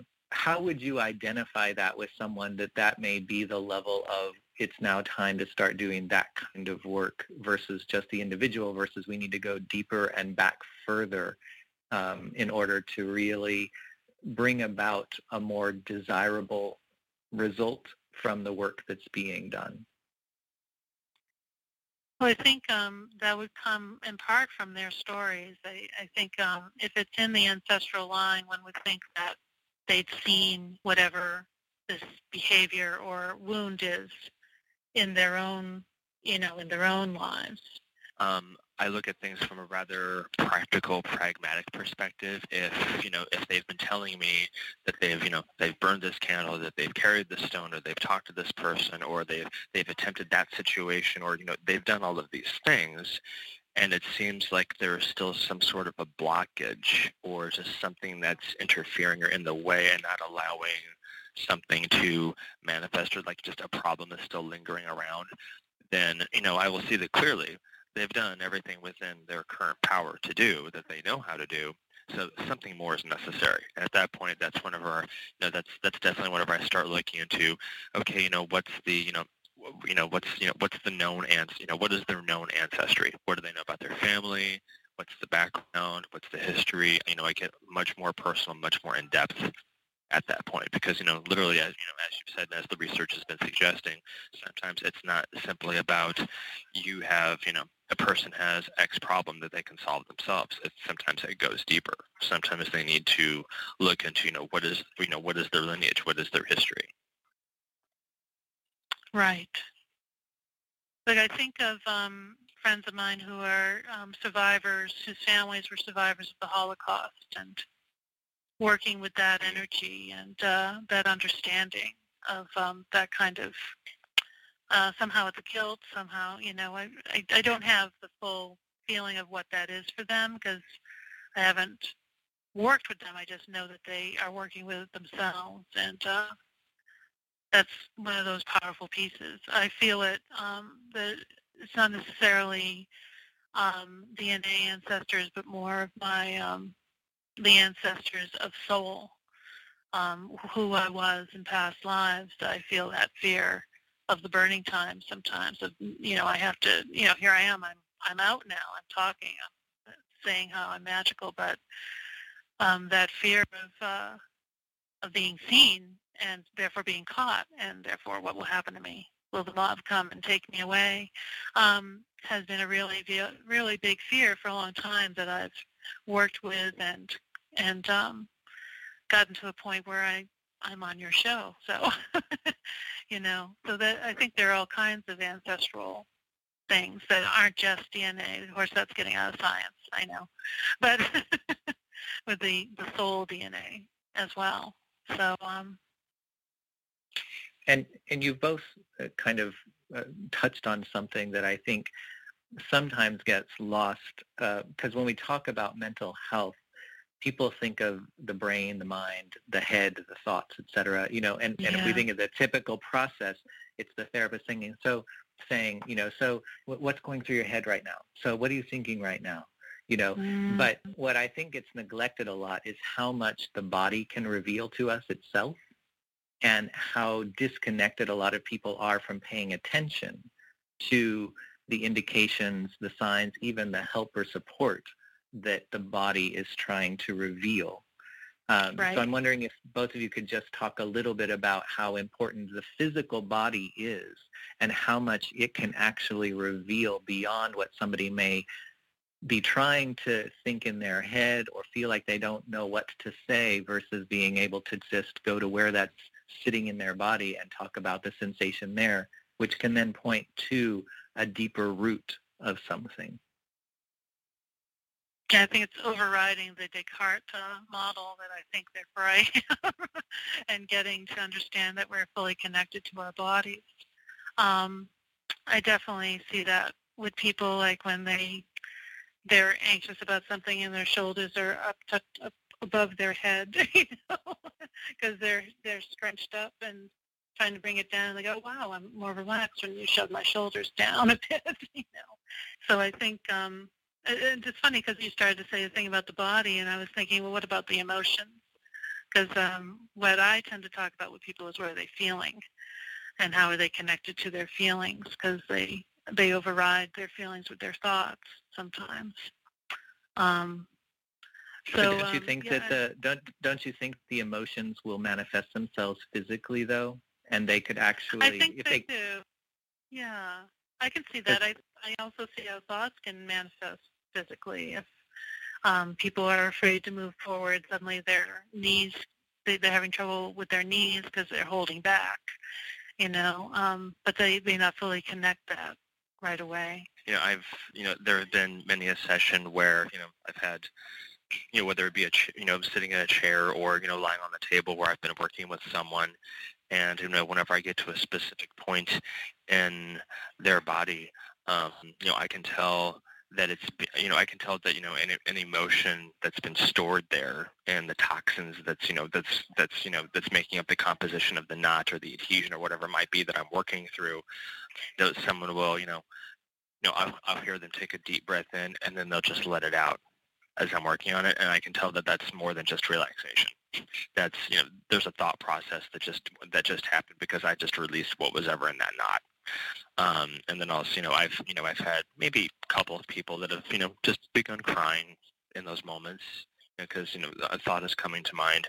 And then there are times whenever, as much as I prefer that, they don't necessarily talk that much during the session because I want them to relax and just let that thought go.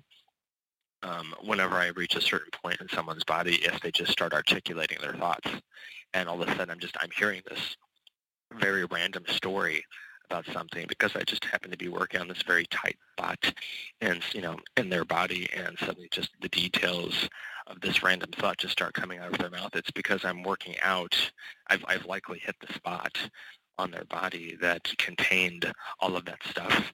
And because I'm releasing that, because I'm actually releasing that physical knot and those physical toxins, I think it correlates to a thought process in the brain and the emotional, the emotional connection to it. And now it's coming out verbally. There's this whole pattern that happens from, releasing the holding pattern in the body to triggering the memory in the brain to having it verbalized and coming out of the mouth. So, literally, you might not think of it in this way, but, a lot of body workers and massage therapists are, quite literally, they're non-licensed mental health care practitioners because of how much stuff, we tend to hear in the course of the session that, at that point, we can have some sympathy and we can say, I'm sorry to hear that, or, or that's terrible, or even, that's wonderful if it's a situation that's, maybe causing them a little bit of stress, but they're still happy about it. It doesn't necessarily have to be a bad thing per se.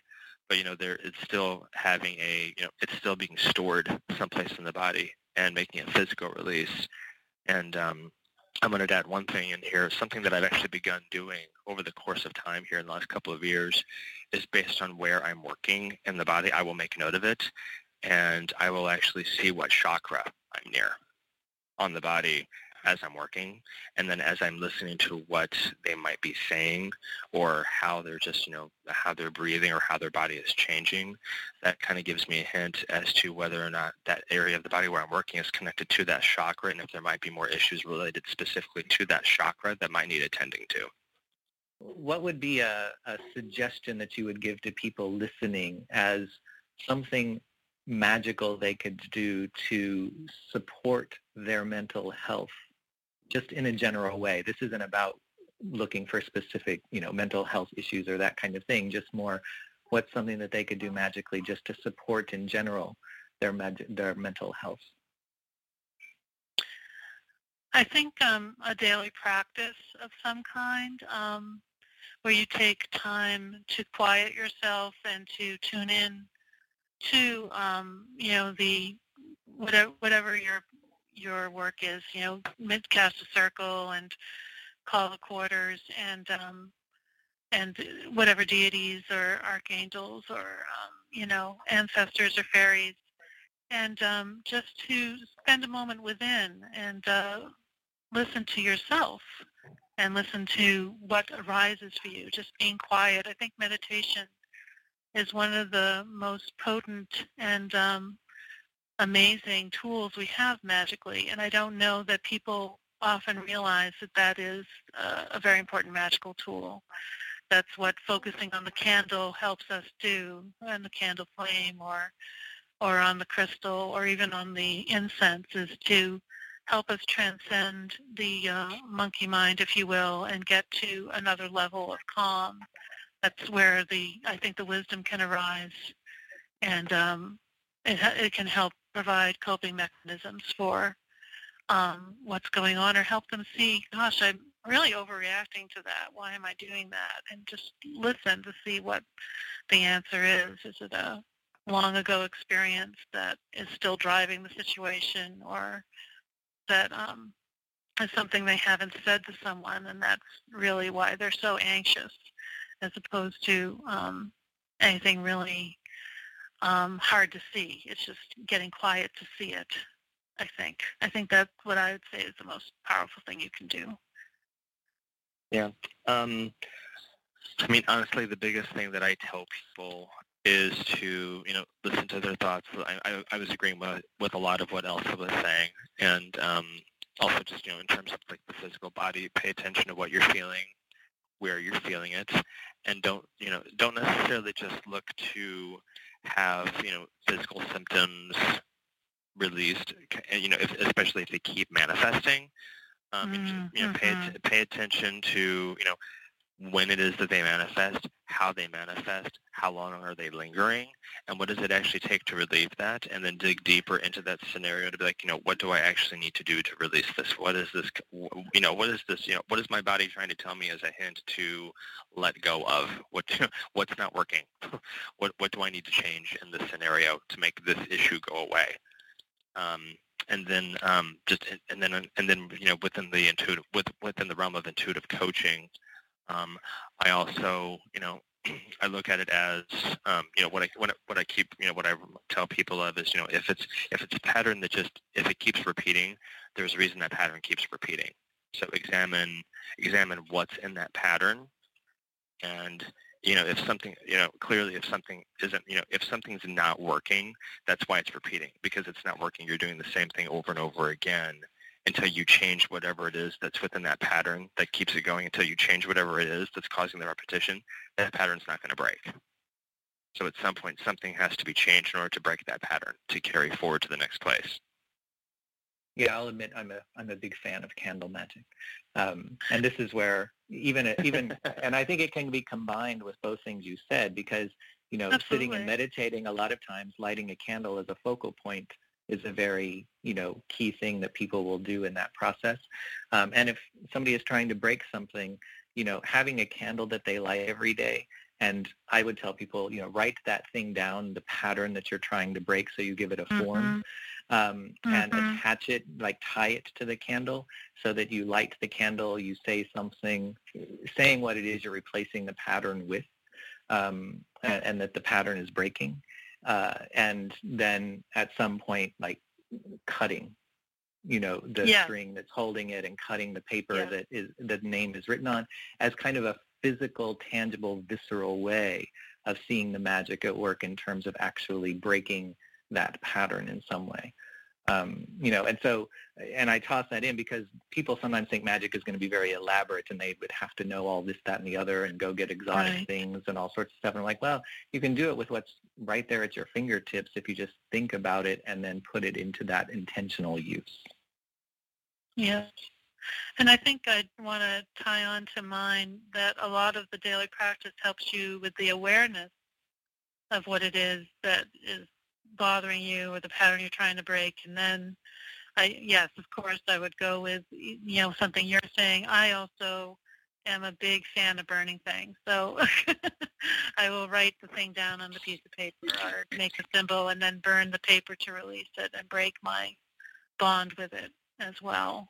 So, very good point. I hadn't progressed to that next level, but that makes a lot of sense. So as we move to the close of our conversation, there's something I do at the end of each conversation that I have, and I know it's a surprise for both of you, so you're going to have to be spontaneous and improvise. Oh boy! And so there's a question that a previous guest has asked, not knowing who would get to the question, and that's the question I'm going to pose to you. And then I'm going to ask each of you for a question that I will then pose to a future guest. The question that I'm going to ask is from my guest, actually I think 2 months ago, Karen Krebser, who was speaking about ancestor reverence, how appropriate. And her question is this: the dimension we live in is only one of many. As many potentialities as there are choices, actions, etc., that we've made. If this is true, there are just as many versions of you. Mm-hmm. If you met one of those versions, how would that version be different from you? Well, I think the version of me that I'd meet would be the one that actually became a rock star and actually did all the singing that I do in the car. That I have done in public too, but I think she'd be more of a rock star, and I definitely would have purple hair. My approach to this is a little bit different, but it's just what's coming to mind, so I'm going with it. The version of me that I would meet would be the version of me that I actually have been earlier in this life, about 15 years ago, whenever I was trying to make my way through a career in the banking and financial world.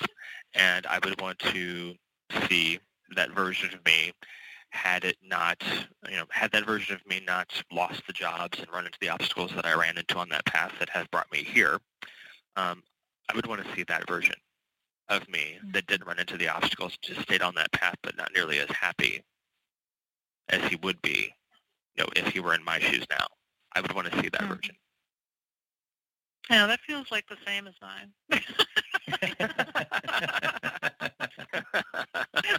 Actually, this question really spurred for me because it would be a great exercise to do in some sort of meditation or visualization practice. Because we often do meditations where we go to meet our spirit guides or that kind of thing. And it would be interesting to do this process of going into some sort of meditative state to kind of move between those different dimensions and encounter our other selves.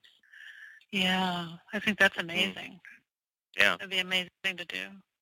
Maybe they would even be able to help us overcome things that they overcame. Yeah, right. Right.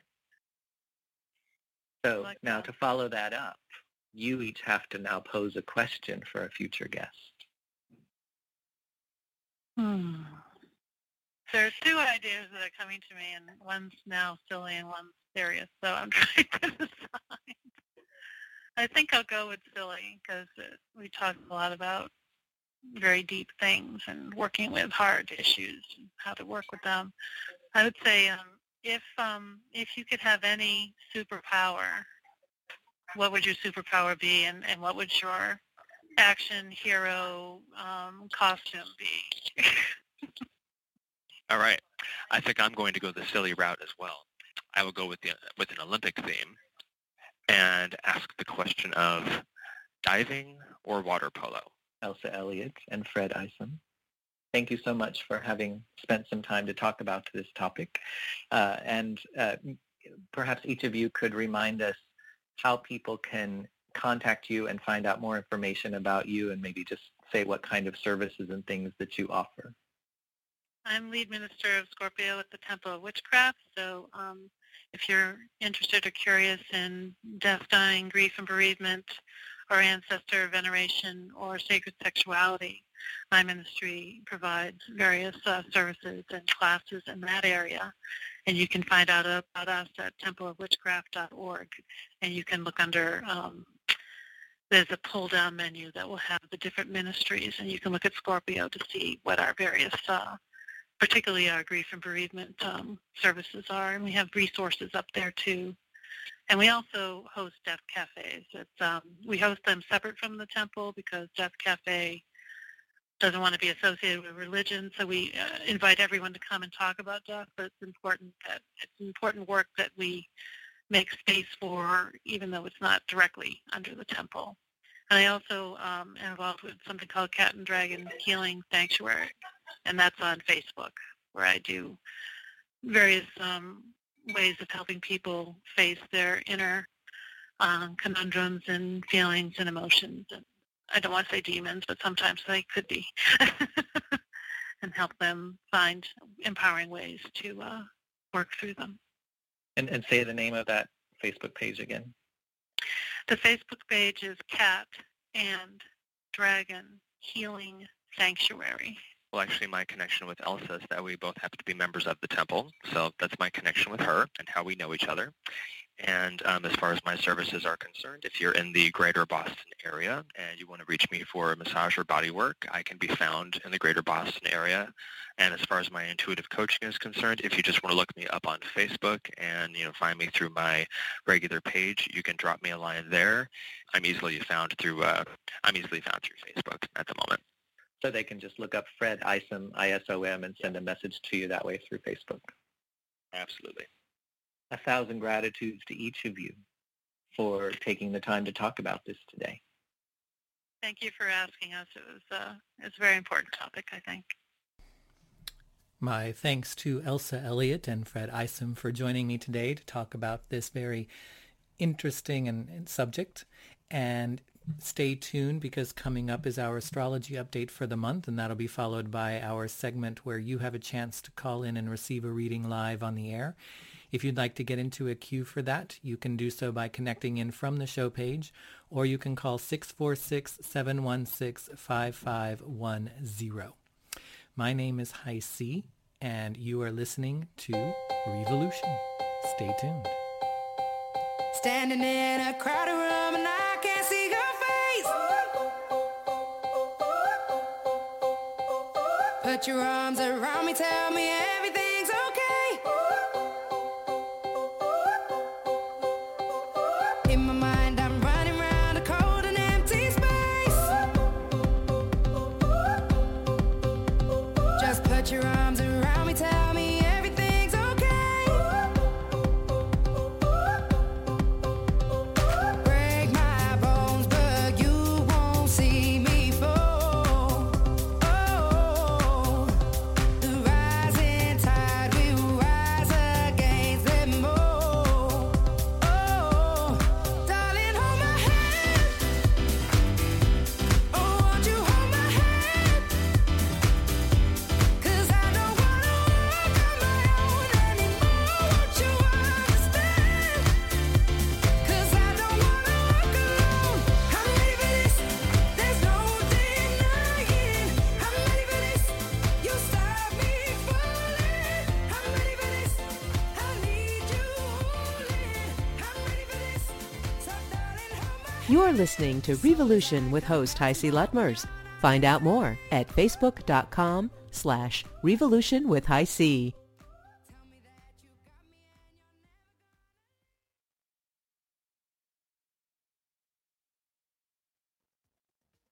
Greetings, Space Cadet. This is Tino Kalenda with your Astro Report for the month of August.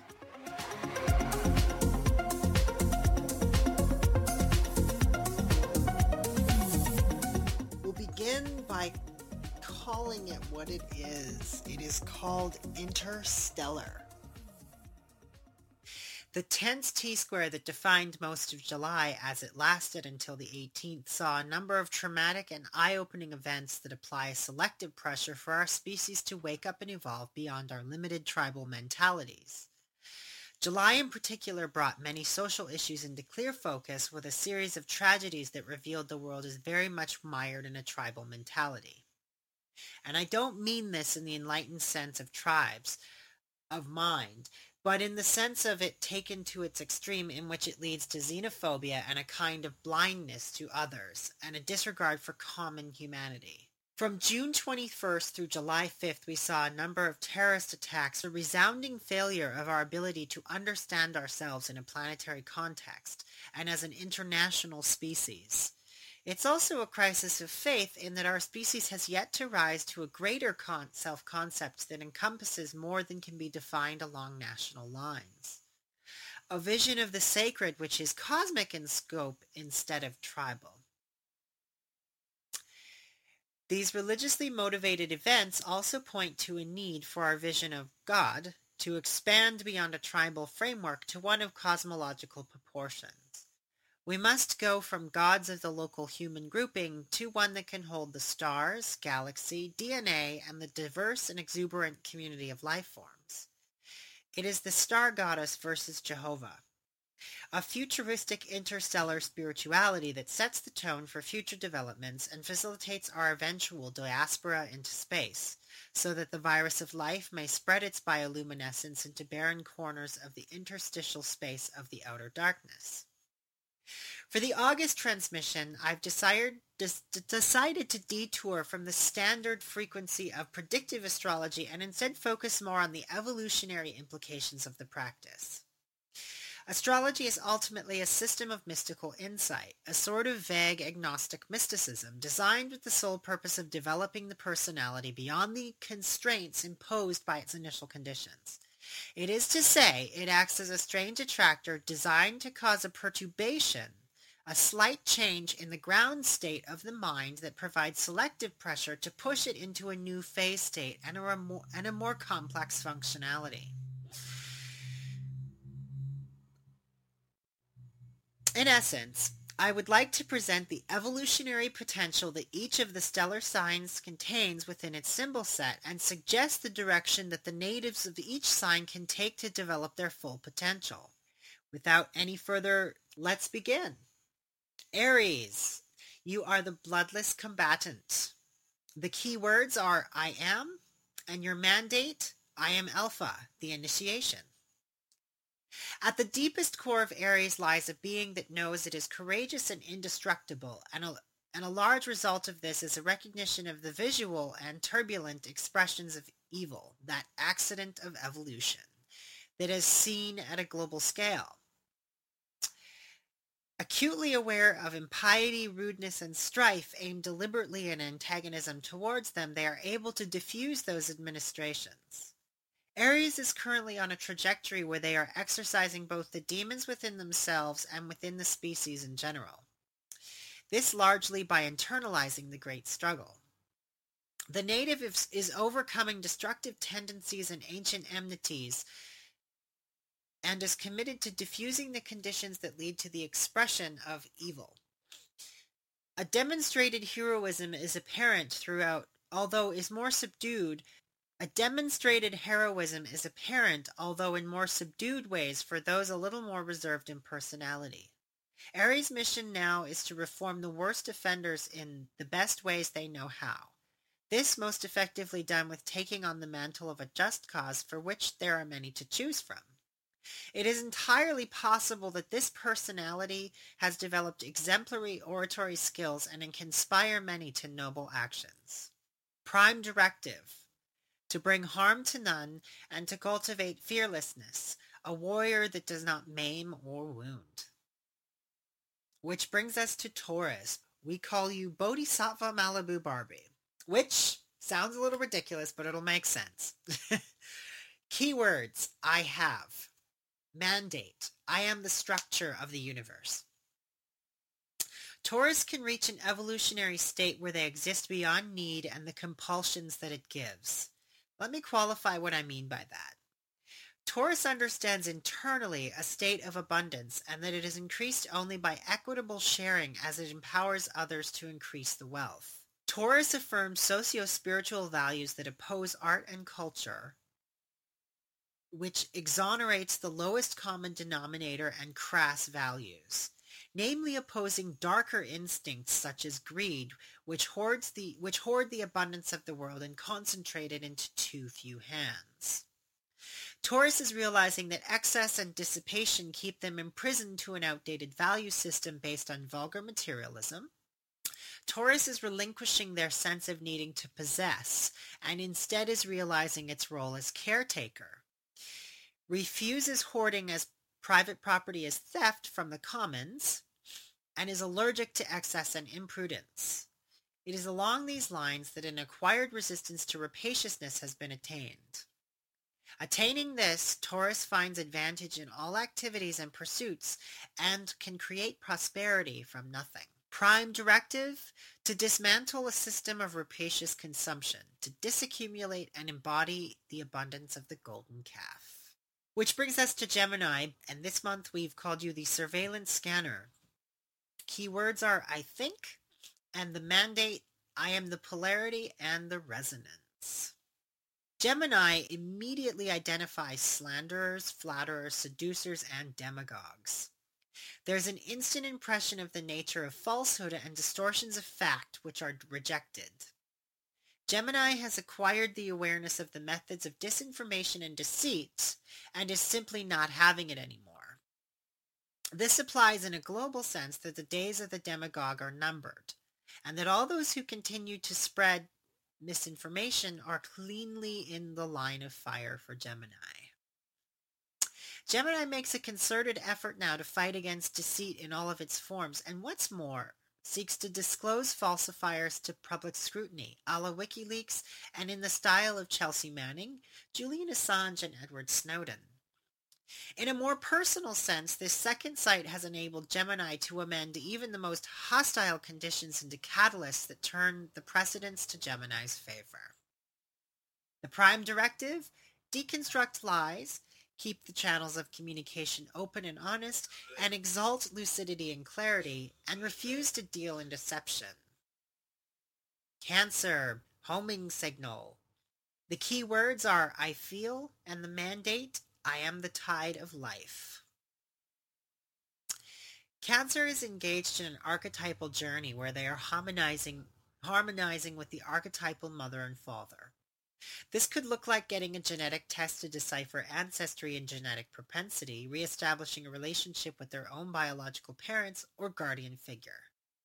More meaningfully, it means they are potentially becoming parents themselves to their own children, or they are protecting the habitat of humanity and life here on spaceship Earth.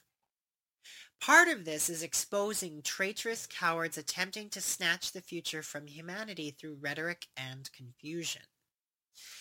Primarily, this resembles calling out demagogues who use ethnocentrism and nationalistic fervor to mask dark intentions. Cancer is embodying the accumulated history of their nation. It is falling to them to excoriate the darker realities of the national ethics so that cultural and spiritual traditions of their tribal group do not accumulate more grimy atmosphere. Cancer is calling out entrenched cultural institutions that perpetuate a system of unearned privilege at the expense of other disadvantaged groups. The capacity that Cancer has developed in this regard is adapting to changing conditions and modifying their customs and behavior to reflect global citizenship, and as such, they feel at home wherever they are because they perceive the whole world as their home. Prime directive: love your caretakers. Seek to understand your ancestry, transform your nation, and investigate your origins. Leo is glamour corrosion. Keywords: I desire. Mandate: I am the creative spark.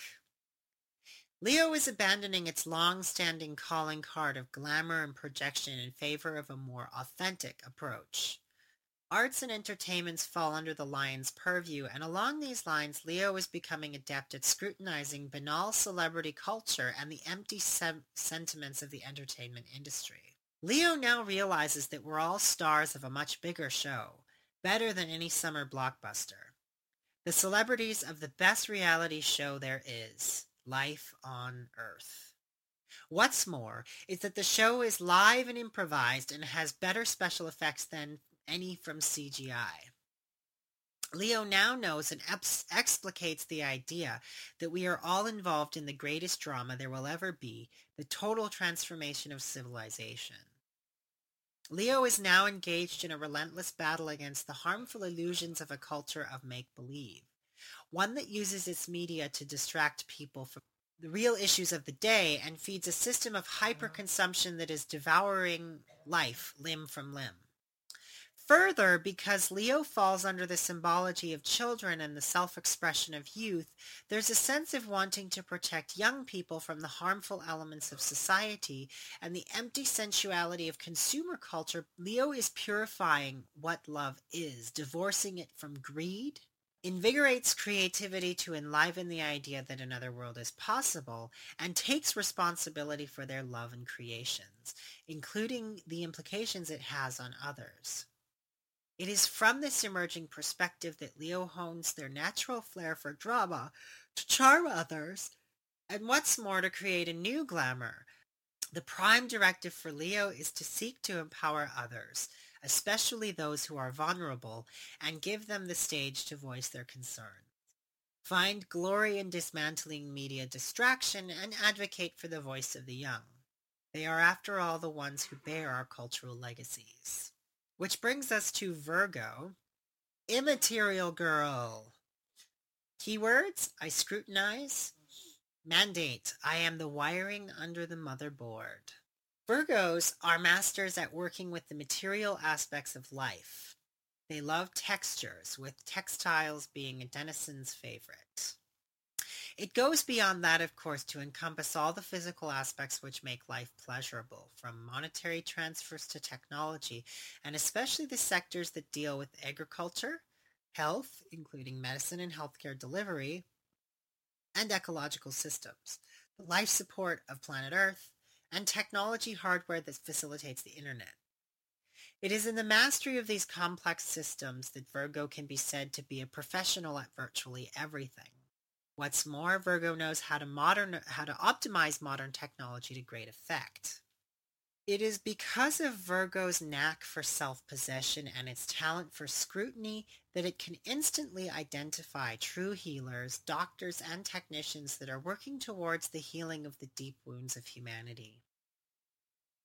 Virgo is raising an important ethical issue and sounding the alarm on the alliance between capitalism, corporations, and science and technology, and highlighting the dangers of science and technology that is devoid of spiritual or human concern. A structural problem that emerges when it is married to the profit motive. Virgo struggles against the tendency to be overly pragmatic and fights against a corporatist mentality that disempowers the every human and relegates them to a banal and bland quotidian reality.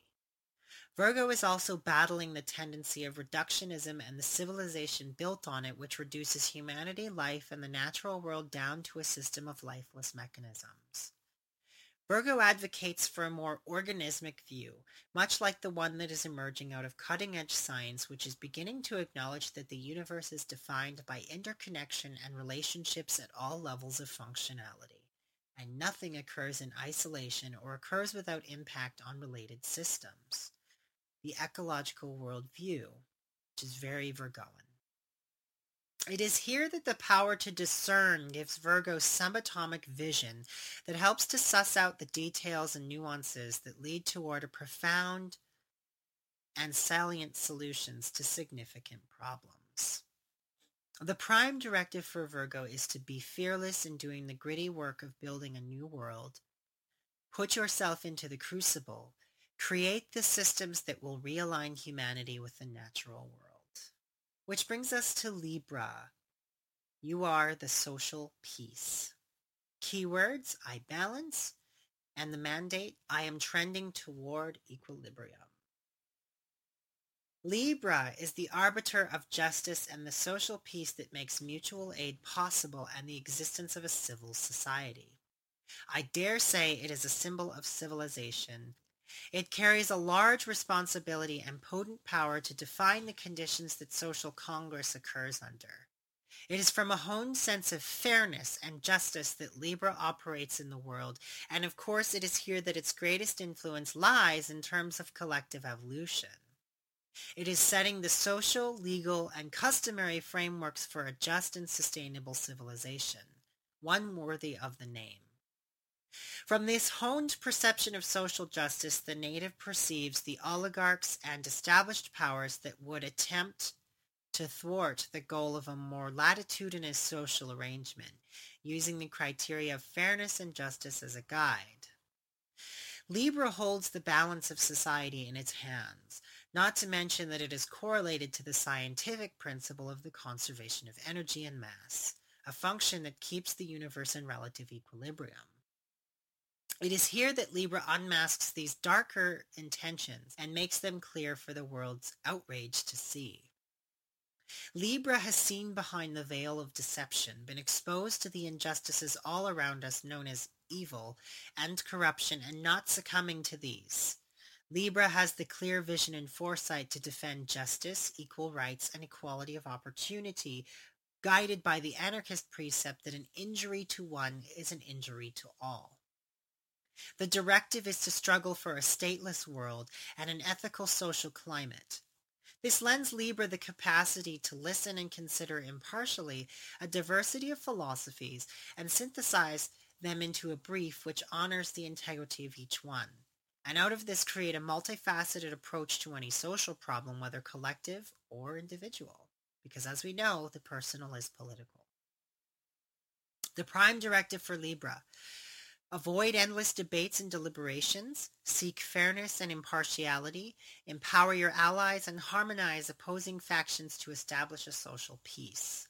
Which brings us to Scorpio. You are the demon stalker.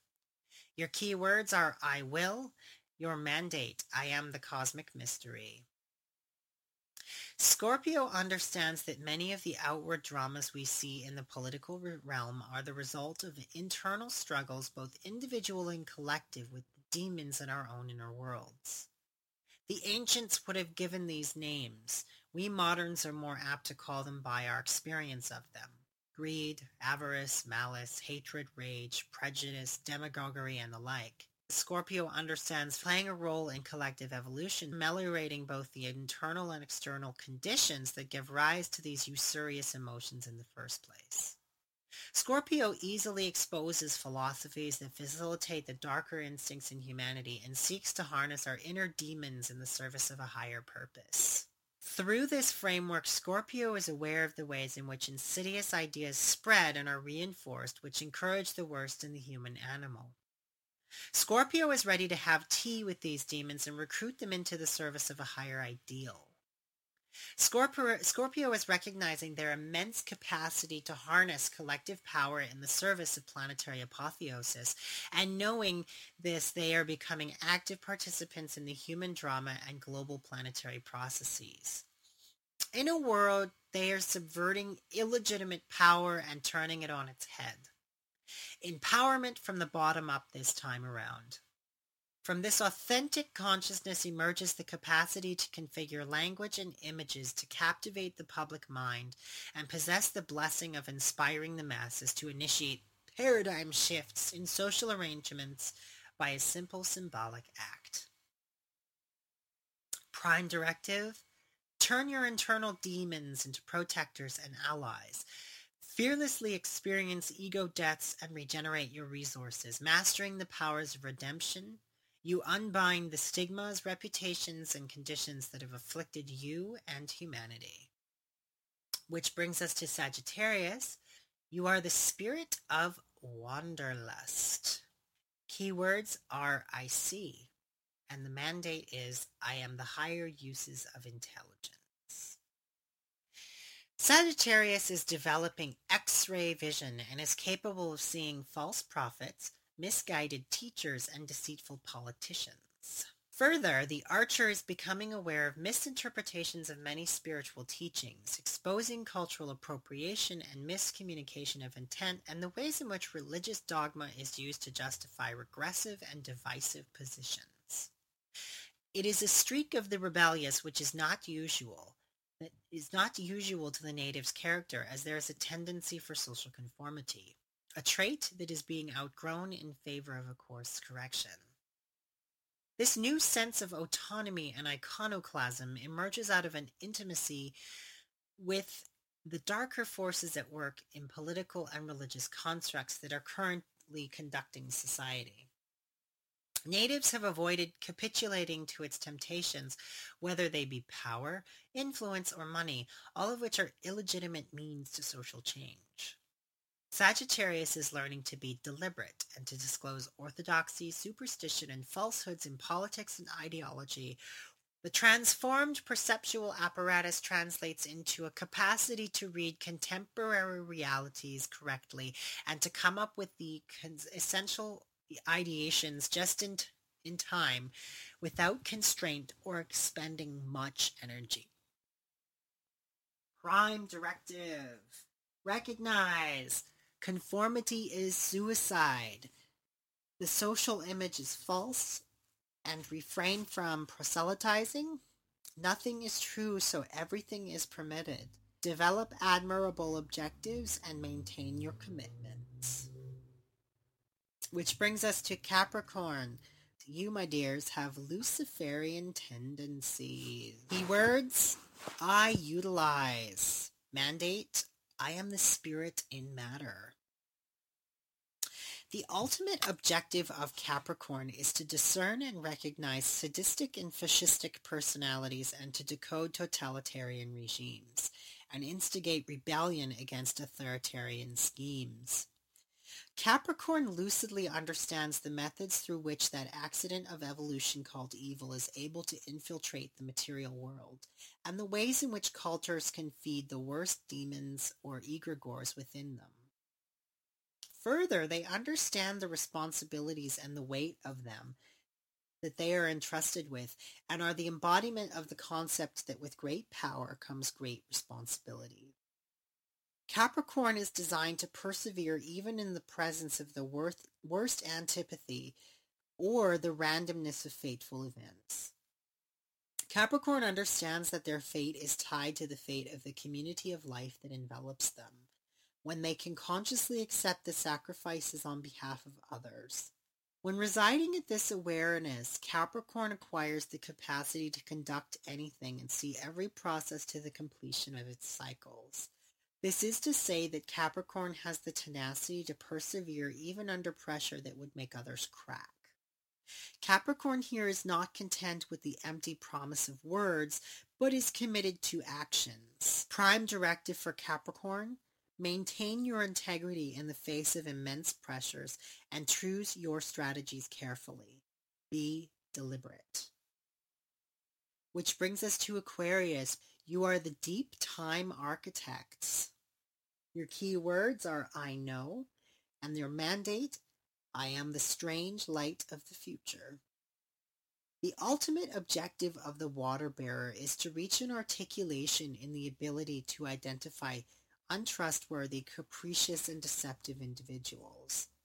This is of importance to this future-oriented native, as it is through the action of collective effort that long-term future visions come to fruition, and having any who are not aligned with an evolutionary trajectory can prove destructive to the unfolding processes at work in actualizing the future. Aquarius has the unique superpower of being able to provide for true need, not the ephemeral desire manufactured by advertising under the auspices of cyclic consumption, but the needs people truly need, from energy, food, water, and shelter to the enriching social matrix that brings meaning to human existence. Along these lines, Aquarius has the authority and ingenuity to design the technologies, whether they be hardware or of consciousness, to provide and deliver living requirements. Aquarius contains a brilliant competency to renew and transform chaos. These natives often understand the harm that can come from negligence and hubris, especially its impact on humanity and nature. Acutely aware of the danger that comes from scientific, economic, and political actions when lacking in ecological awareness. This is particularly pertinent in relation to contemporary civilization, which has only recently begun to integrate this awareness into its practices and applications. Aquarius is carrying the burden of building a new kind of civilization, one in which technology is designed to enhance the planetary life support systems, and the sciences are to be used in service to life and humanity, an important given that civilization has achieved a planetary scale. Given the heady responsibilities this sign must contend with, there is a tendency towards a nervous disposition. Ultimately, the water-bearer must avoid this and work towards psychological equanimity. Avoid stressors and nervous overload as best can be managed. At this station of awareness, the native attains the capacity to be decisive regarding the strange light of the future. Grounded solidly in the contemporary moment, allowing the native to live in advance of their time. When we have achieved an ecological consciousness and understood that the nature of the universe is relationship, then we will have developed the psychological technology needed for off-world exploration. It begins first with cultivating an enduring curiosity and a deep love for the mystery of the cosmos. Prime directive for Aquarius is to find clarity between terror and astonishment, decipher to the best of your ability between beneficence and malfeasance, avoid overcommitting yourself to long-term projects that you lacked the capacity to complete. Pisces, you are the cultural reboot engine. Keywords, I believe. And your mandate is I am Omega, the culmination. The ultimate objective for Pisces is to effortlessly be cognizant of occult enemies, manipulators, and seductive sub-programs. A rough translation of this is being able to spot the subroutines that run in our minds that have been placed there implicitly through culture, advertising, and all the ways in which the world has used perception management to deceive us into perpetuating a culture of dissociation and enslavement. Pisces further has explored all the nuances of the dark side of life and has been initiated into the secret gnosis, and yet out of an evolved sense of self, a self which does not stop at the skin and scapulated ego. The native does not use it as a detriment to others.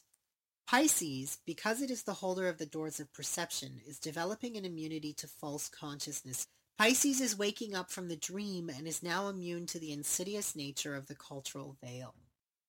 There is now an almost biological resistance to addiction and engineered vices. Pisces, through an informed and prudent use of hypnosis, is casting a new dream. A cultural reboot which seeks to wipe out the viral programming that has enslaved the contemporary mind. There's a turning away from the sorcery of the dark arts, the demons that have most of us sleepwalking through life, blind to the destruction our culture is responsible for. Pisces has internalized the evolutionary struggle of humanity, and through their contending with personal illusions and fears and a sober analysis of motivations behind actions, Pisces is exercising the accident of evil from the existential experience of human beings. In a word, they are transforming the dark within themselves and at the heart of the world. The mission of these natives is to struggle against pseudo-religions or false consciousness. One area of significant influence that Pisces excels in is the arts, and it is here that perceptions can be shifted with the greatest of impact because art hits us on multiple levels of consciousness, most important of which are our implicit biases, the exact matrix of which replicates culture in the human mind. When we're residing in this awareness, Pisces becomes a denizen of that realm between the worlds, with a foot in each one, that of the imagination and the supposed real.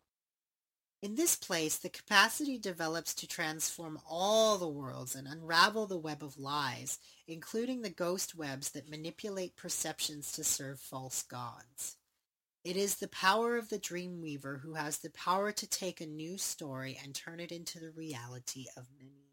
Your prime directive this month is to transform the world from within by addressing fear and illusion. In summation, for August, it will be a period where the focus will not be exclusively on the external, making the world a better place, but also on the internal, making yourself a better person. I will see you all next month, Space Cadets, and please be sure to check out my blog for the full post, as this radio show was condensed for time, so please be sure to check out my blog to get more at Flying Punk Rock Unicorn. You can also find me on Facebook. I go under the moniker there, Prometheus Jones. I also am a contributor to the 13 Signs system at the siderealist.com. That's spelled SIDEREALIST.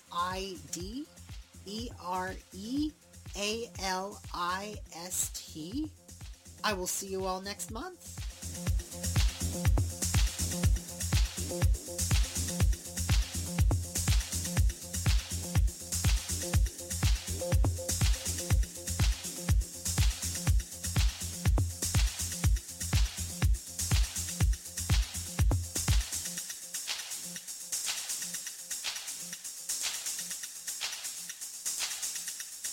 You're listening to Revolution with host HiC Lutmers. Find out more at facebook.com/Revolution with HiC. And we have reached that point in the show where you have a chance to receive a reading. And if you are already in the queue, then that's great. And if not, then I do believe you will have to wait until next time in order to be able to do so.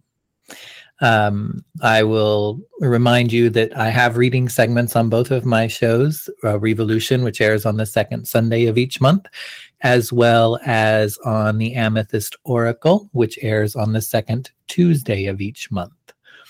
And then the fourth Sunday of each month, the Soulbox Network hosts an all-call-in show, which allows you for the whole period of the show to be able to call in and receive a reading. So there are many opportunities throughout the month in order for you to be able to receive a reading if you would like and if you feel you need it. So let us go to our first caller, and this is someone calling from area code 408. Are you there, caller, in area code 408? Yes. Hi, it's me. Hi, see, it's Wendy. I'm not sure. Can you hear me? I can. Hello, Wendy. Hi, how are you? It's great to hear your voice and hear the show. It was very helpful. I was just kind of curious in terms of maybe just kind of what you see for me for the next month in areas of personal kind of growth, romance, and things of that nature. Now, would you say that personal growth or romance is more important at this moment? I think they're kind of intertwined for me, it seems. I think my ego wants to say romance. So I think romance, on some level. All right. Remind me of the day. Romance is, yes. Okay. Yes. April 11th. April 11th. All right. So,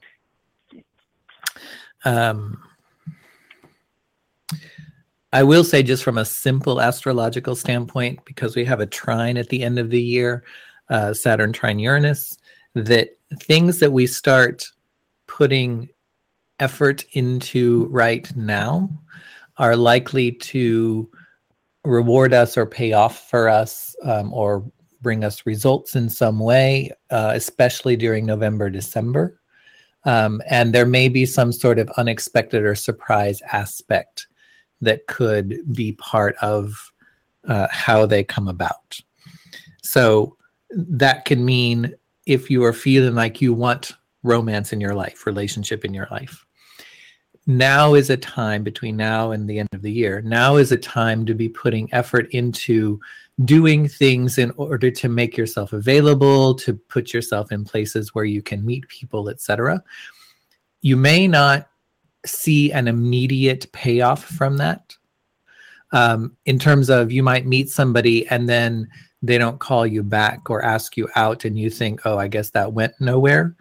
But November, December, what can happen is they would suddenly call us back, or we would suddenly cross paths again. And now it seems like the right time, the right timing for that. And suddenly something develops when it didn't previously for whatever reason.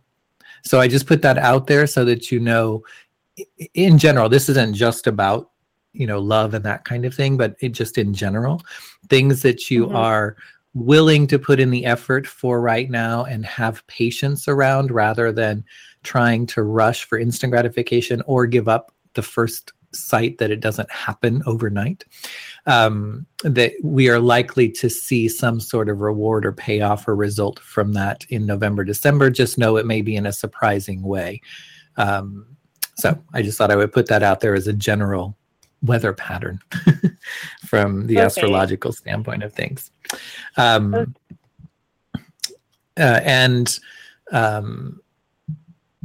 This is, based on your birthday, you're in a 6 year that goes from birthday to birthday when I say year, so just think of it as age, which corresponds to the Lover's card, which actually sometimes it's not necessarily a card that's about everyday kind of love and relationship, but it can bode well. Again, it's a card of synchronicity, and a card of right timing, right direction, being in the right place at the right time, etc.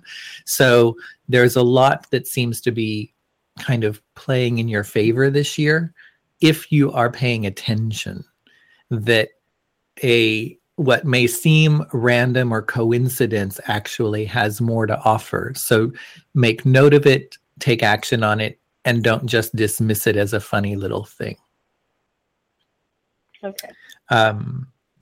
It's also a card about choices and being at a crossroads. So this would also say, if we just think of it in terms of love, although this is more broad as your year card and number, but 6 is the number of love, by the way. So, and this is a 6 year for you.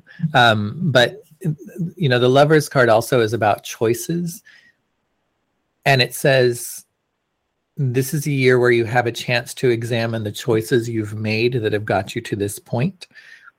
And if you think of getting to this point as a crossroads, then are you willing to perhaps challenge yourself to choose differently when it comes to how you approach looking for relationship or love, operating in relationship or love, rather than trying to do it in the same way you've done before, or falling back into old habits and patterns rather than being willing to choose differently.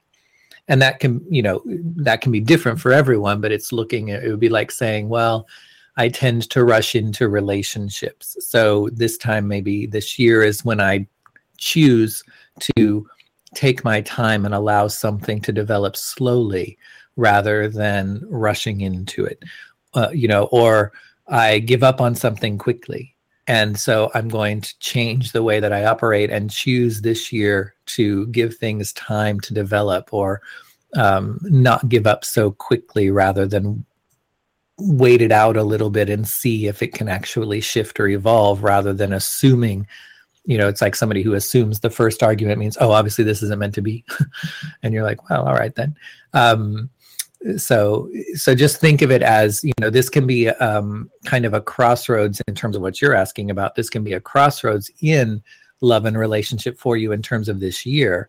And a lot of it's going to depend on the choices you make and whether you're willing to examine previous choices and challenge yourself to take choices that may feel foreign or just different from what you're used to or familiar with or comfortable with. But it's that challenge to the familiar and the comfortable that's actually going to pay off for you. And again, we would then see that, I would think, especially during November, December as well with that trine. Okay. And, when I look at the cards that came up specifically around this question, I will first of all say the long-term outlook card is, nothing but a big old stamp of approval that you're going to find the kind of love and relationship that you want. Because the King of Cups comes up. So that tells us that there is that kind of love, there is that kind of relationship you may be seeking that is in your future and that awaits you. The fact that it's in the long term says it may not be tomorrow, but one, that says don't give up on love. And two, it also, it doesn't mean that we do nothing and just live in a drought until that comes along. It also means that we accept there may be other shorter term kind of relationships, but those are very instrumental in helping us to grow and operate best in relationship in a healthy way, so that when that right relationship comes, we are as prepared as possible for recognizing it, being in it, and being able to operate in a way that allows it to grow and be sustainable for the long term. But King of Cups in a long-term position says there is some sort of significant long-term kind of relationship that is in your future. I sound like such a fortune teller saying that. So don't give up. Okay, thank you. That's very helpful. It's interesting that the card before it, which is for me, is in the short-term position, which for me is in the next 1 to 3 months, says it's the Three of Wands reversed. And that card reversed, there's a few ways that we can look at it. Like, since the suit of wands is the element of fire, we could say that the reversal points to this is likely to come about, and then we follow that with the King of Cups, which is a water card. So that would say it's likely to come about after the next fire sign, and that either the King of Cups says it may develop or come to fullness in terms of either we become fully aware of it or it really starts to become something serious in the water sign that would follow that. So the next fire sign is Sagittarius, which basically is December. Mm-hmm. And the next water sign is Pisces, which is basically March. Well, that's hardly forever. Plus, the King of Cups is the card of Pisces as well. So there's a lot that seems to point to Pisces, and that could indicate when. It could also indicate that it may literally be a Pisces, or it may be someone who is a water sign. And it may also, because you are an Aries, right? Yes. Yes. So you're a fire sign in that regard. I mean, this is a very simplistic way of looking at it when we just look at sun signs, but, so a water sign is someone who's going to help balance you out. Because really, some people would think that fire and water aren't compatible with each other, but fire and water really kind of balance each other a bit. Earth is, I think, for me personally, the way I look at it, earth signs are more difficult for fire signs because earth puts fire out, and so I know we think of water doing that, but it only puts some fire out, whereas earth puts all fire out. So earth signs can be a little more challenging for fire signs. But a water sign can be really good because there's just a little more of a balance there. It's like, let's just go with the flow, says the water sign, while the fire sign is like, I want it today. And so you stimulate the water sign a bit and maybe can kind of get them going a bit more, but they also can put a little water on your fire in order to just mellow you out a bit. To say, no, it's going to be fine. If it doesn't happen tomorrow, that's okay. It's going to happen, just like we see in the reading here. It's like saying it's going to happen. And of course, I say that it's like, basically between the first of the year, the calendar year, and March, and you immediately are like, oh my God, which is a very fire sign to say, because it's like, wait, you're not telling me that it's next Wednesday? And I'm like, well, no. But, a few months from now is not a long time, but in a fire sign's mind, that's an eternity. Plus, the Three of Wands reversed says that what you are looking for, you may find in your own backyard. Because Three of Wands tends to be a card of expansion. So it's like it can be foreign travel, but it's also just something that is out there somewhere. And when it reverses, it says we may be missing what's right in front of us or right around us because we keep looking out there somewhere to the point that we are totally blind to what actually is right around us. And we keep thinking we have to go out there somewhere, and we don't even stay in our own backyard, so to speak, because we assume nothing is there, but then we're actually missing out because we never actually stay there to even see if there is something. So one thing that says over the next few months is to perhaps stay closer to home in terms of how you go about seeking out people to meet or opportunities to meet people and that kind of thing. That can include like going to familiar places. If there are certain clubs or bars or gatherings or groups of people and that kind of thing that you tend to go to, those are maybe more fruitful for you. than if you think, oh, I need to go to this new place because I need a new group of people to be around. It's more likely that the new person may come to a familiar place for you rather than you finding the new person in a new place for you. If that makes sense. It does. Mm-hmm. Okay. All right. That's helpful. Thank you. So, I think there's a little bit of the personal development intertwined with kind of, what you've mentioned in terms of the love, because I think the personal development things is probably going to help me with that, because I must be a block in terms of what I'm doing. Some of the personal development is not giving up, but having faith and trust in that this is possible, that this can happen, even though it's not happening right away. May also be a little bit of personal development around patience.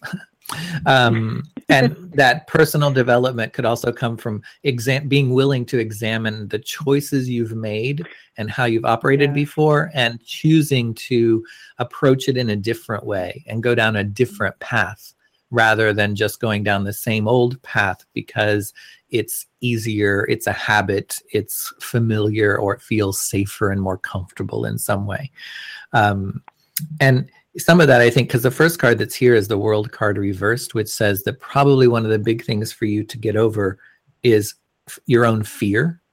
The World card reversed, it's like the ultimate card of fear, but it's fear of what's next, fear of the unknown, and fear of taking that step into believing what can be, even though I can't see it in front of me before taking the step. Yeah, that makes a lot of sense. It must be that, because there must be some kind of block or something. I need to focus on that. But okay, this is really a helpful reading. Thank you, HiC. It's always great chatting with you, so I really appreciate your time today. Thank you. You're welcome. Thanks for calling in. Okay. Yes, take care. Enjoy the rest of the day. All right. Thanks, you too. Bye-bye. All right. So that is going to bring our show to a close for the day. Thank you to everyone who has listened, either to the live show or if you are listening later as a podcast. Thank you for listening there as well. I will remind people there are archives of not only this show, but all of the shows that air on the SoulVox network that you can find on our blog talk page or on iTunes. Just do a quick search for SoulVox or SoulVox Network and it'll pop right up. And I will look forward to being with you here again next month. If you would like to contact me, you can either visit my website at tarotbyhic.net, or you can email me, hic@tarotbyhic.net. And I'm happy to answer any questions you might have regarding the various types of readings and services that I offer, or if you would like to set up a private session for a more in-depth reading. So feel free to reach out. You can also find me on Facebook. Just do a quick search for Tarot by HiC, or go to facebook.com/tarothic, and you can send me a message that way as well. So thank you very much for listening, and I will be with you again here in September. Revolution with host HiC Lutmers. We hope you enjoyed the show. Find out more at facebook.com/Revolution with HiC. Please join us next time for Evolve with Robin White Turtle Lisney, Thursday afternoon at 2 p.m. This is Deb Carosella. Thank you for joining us.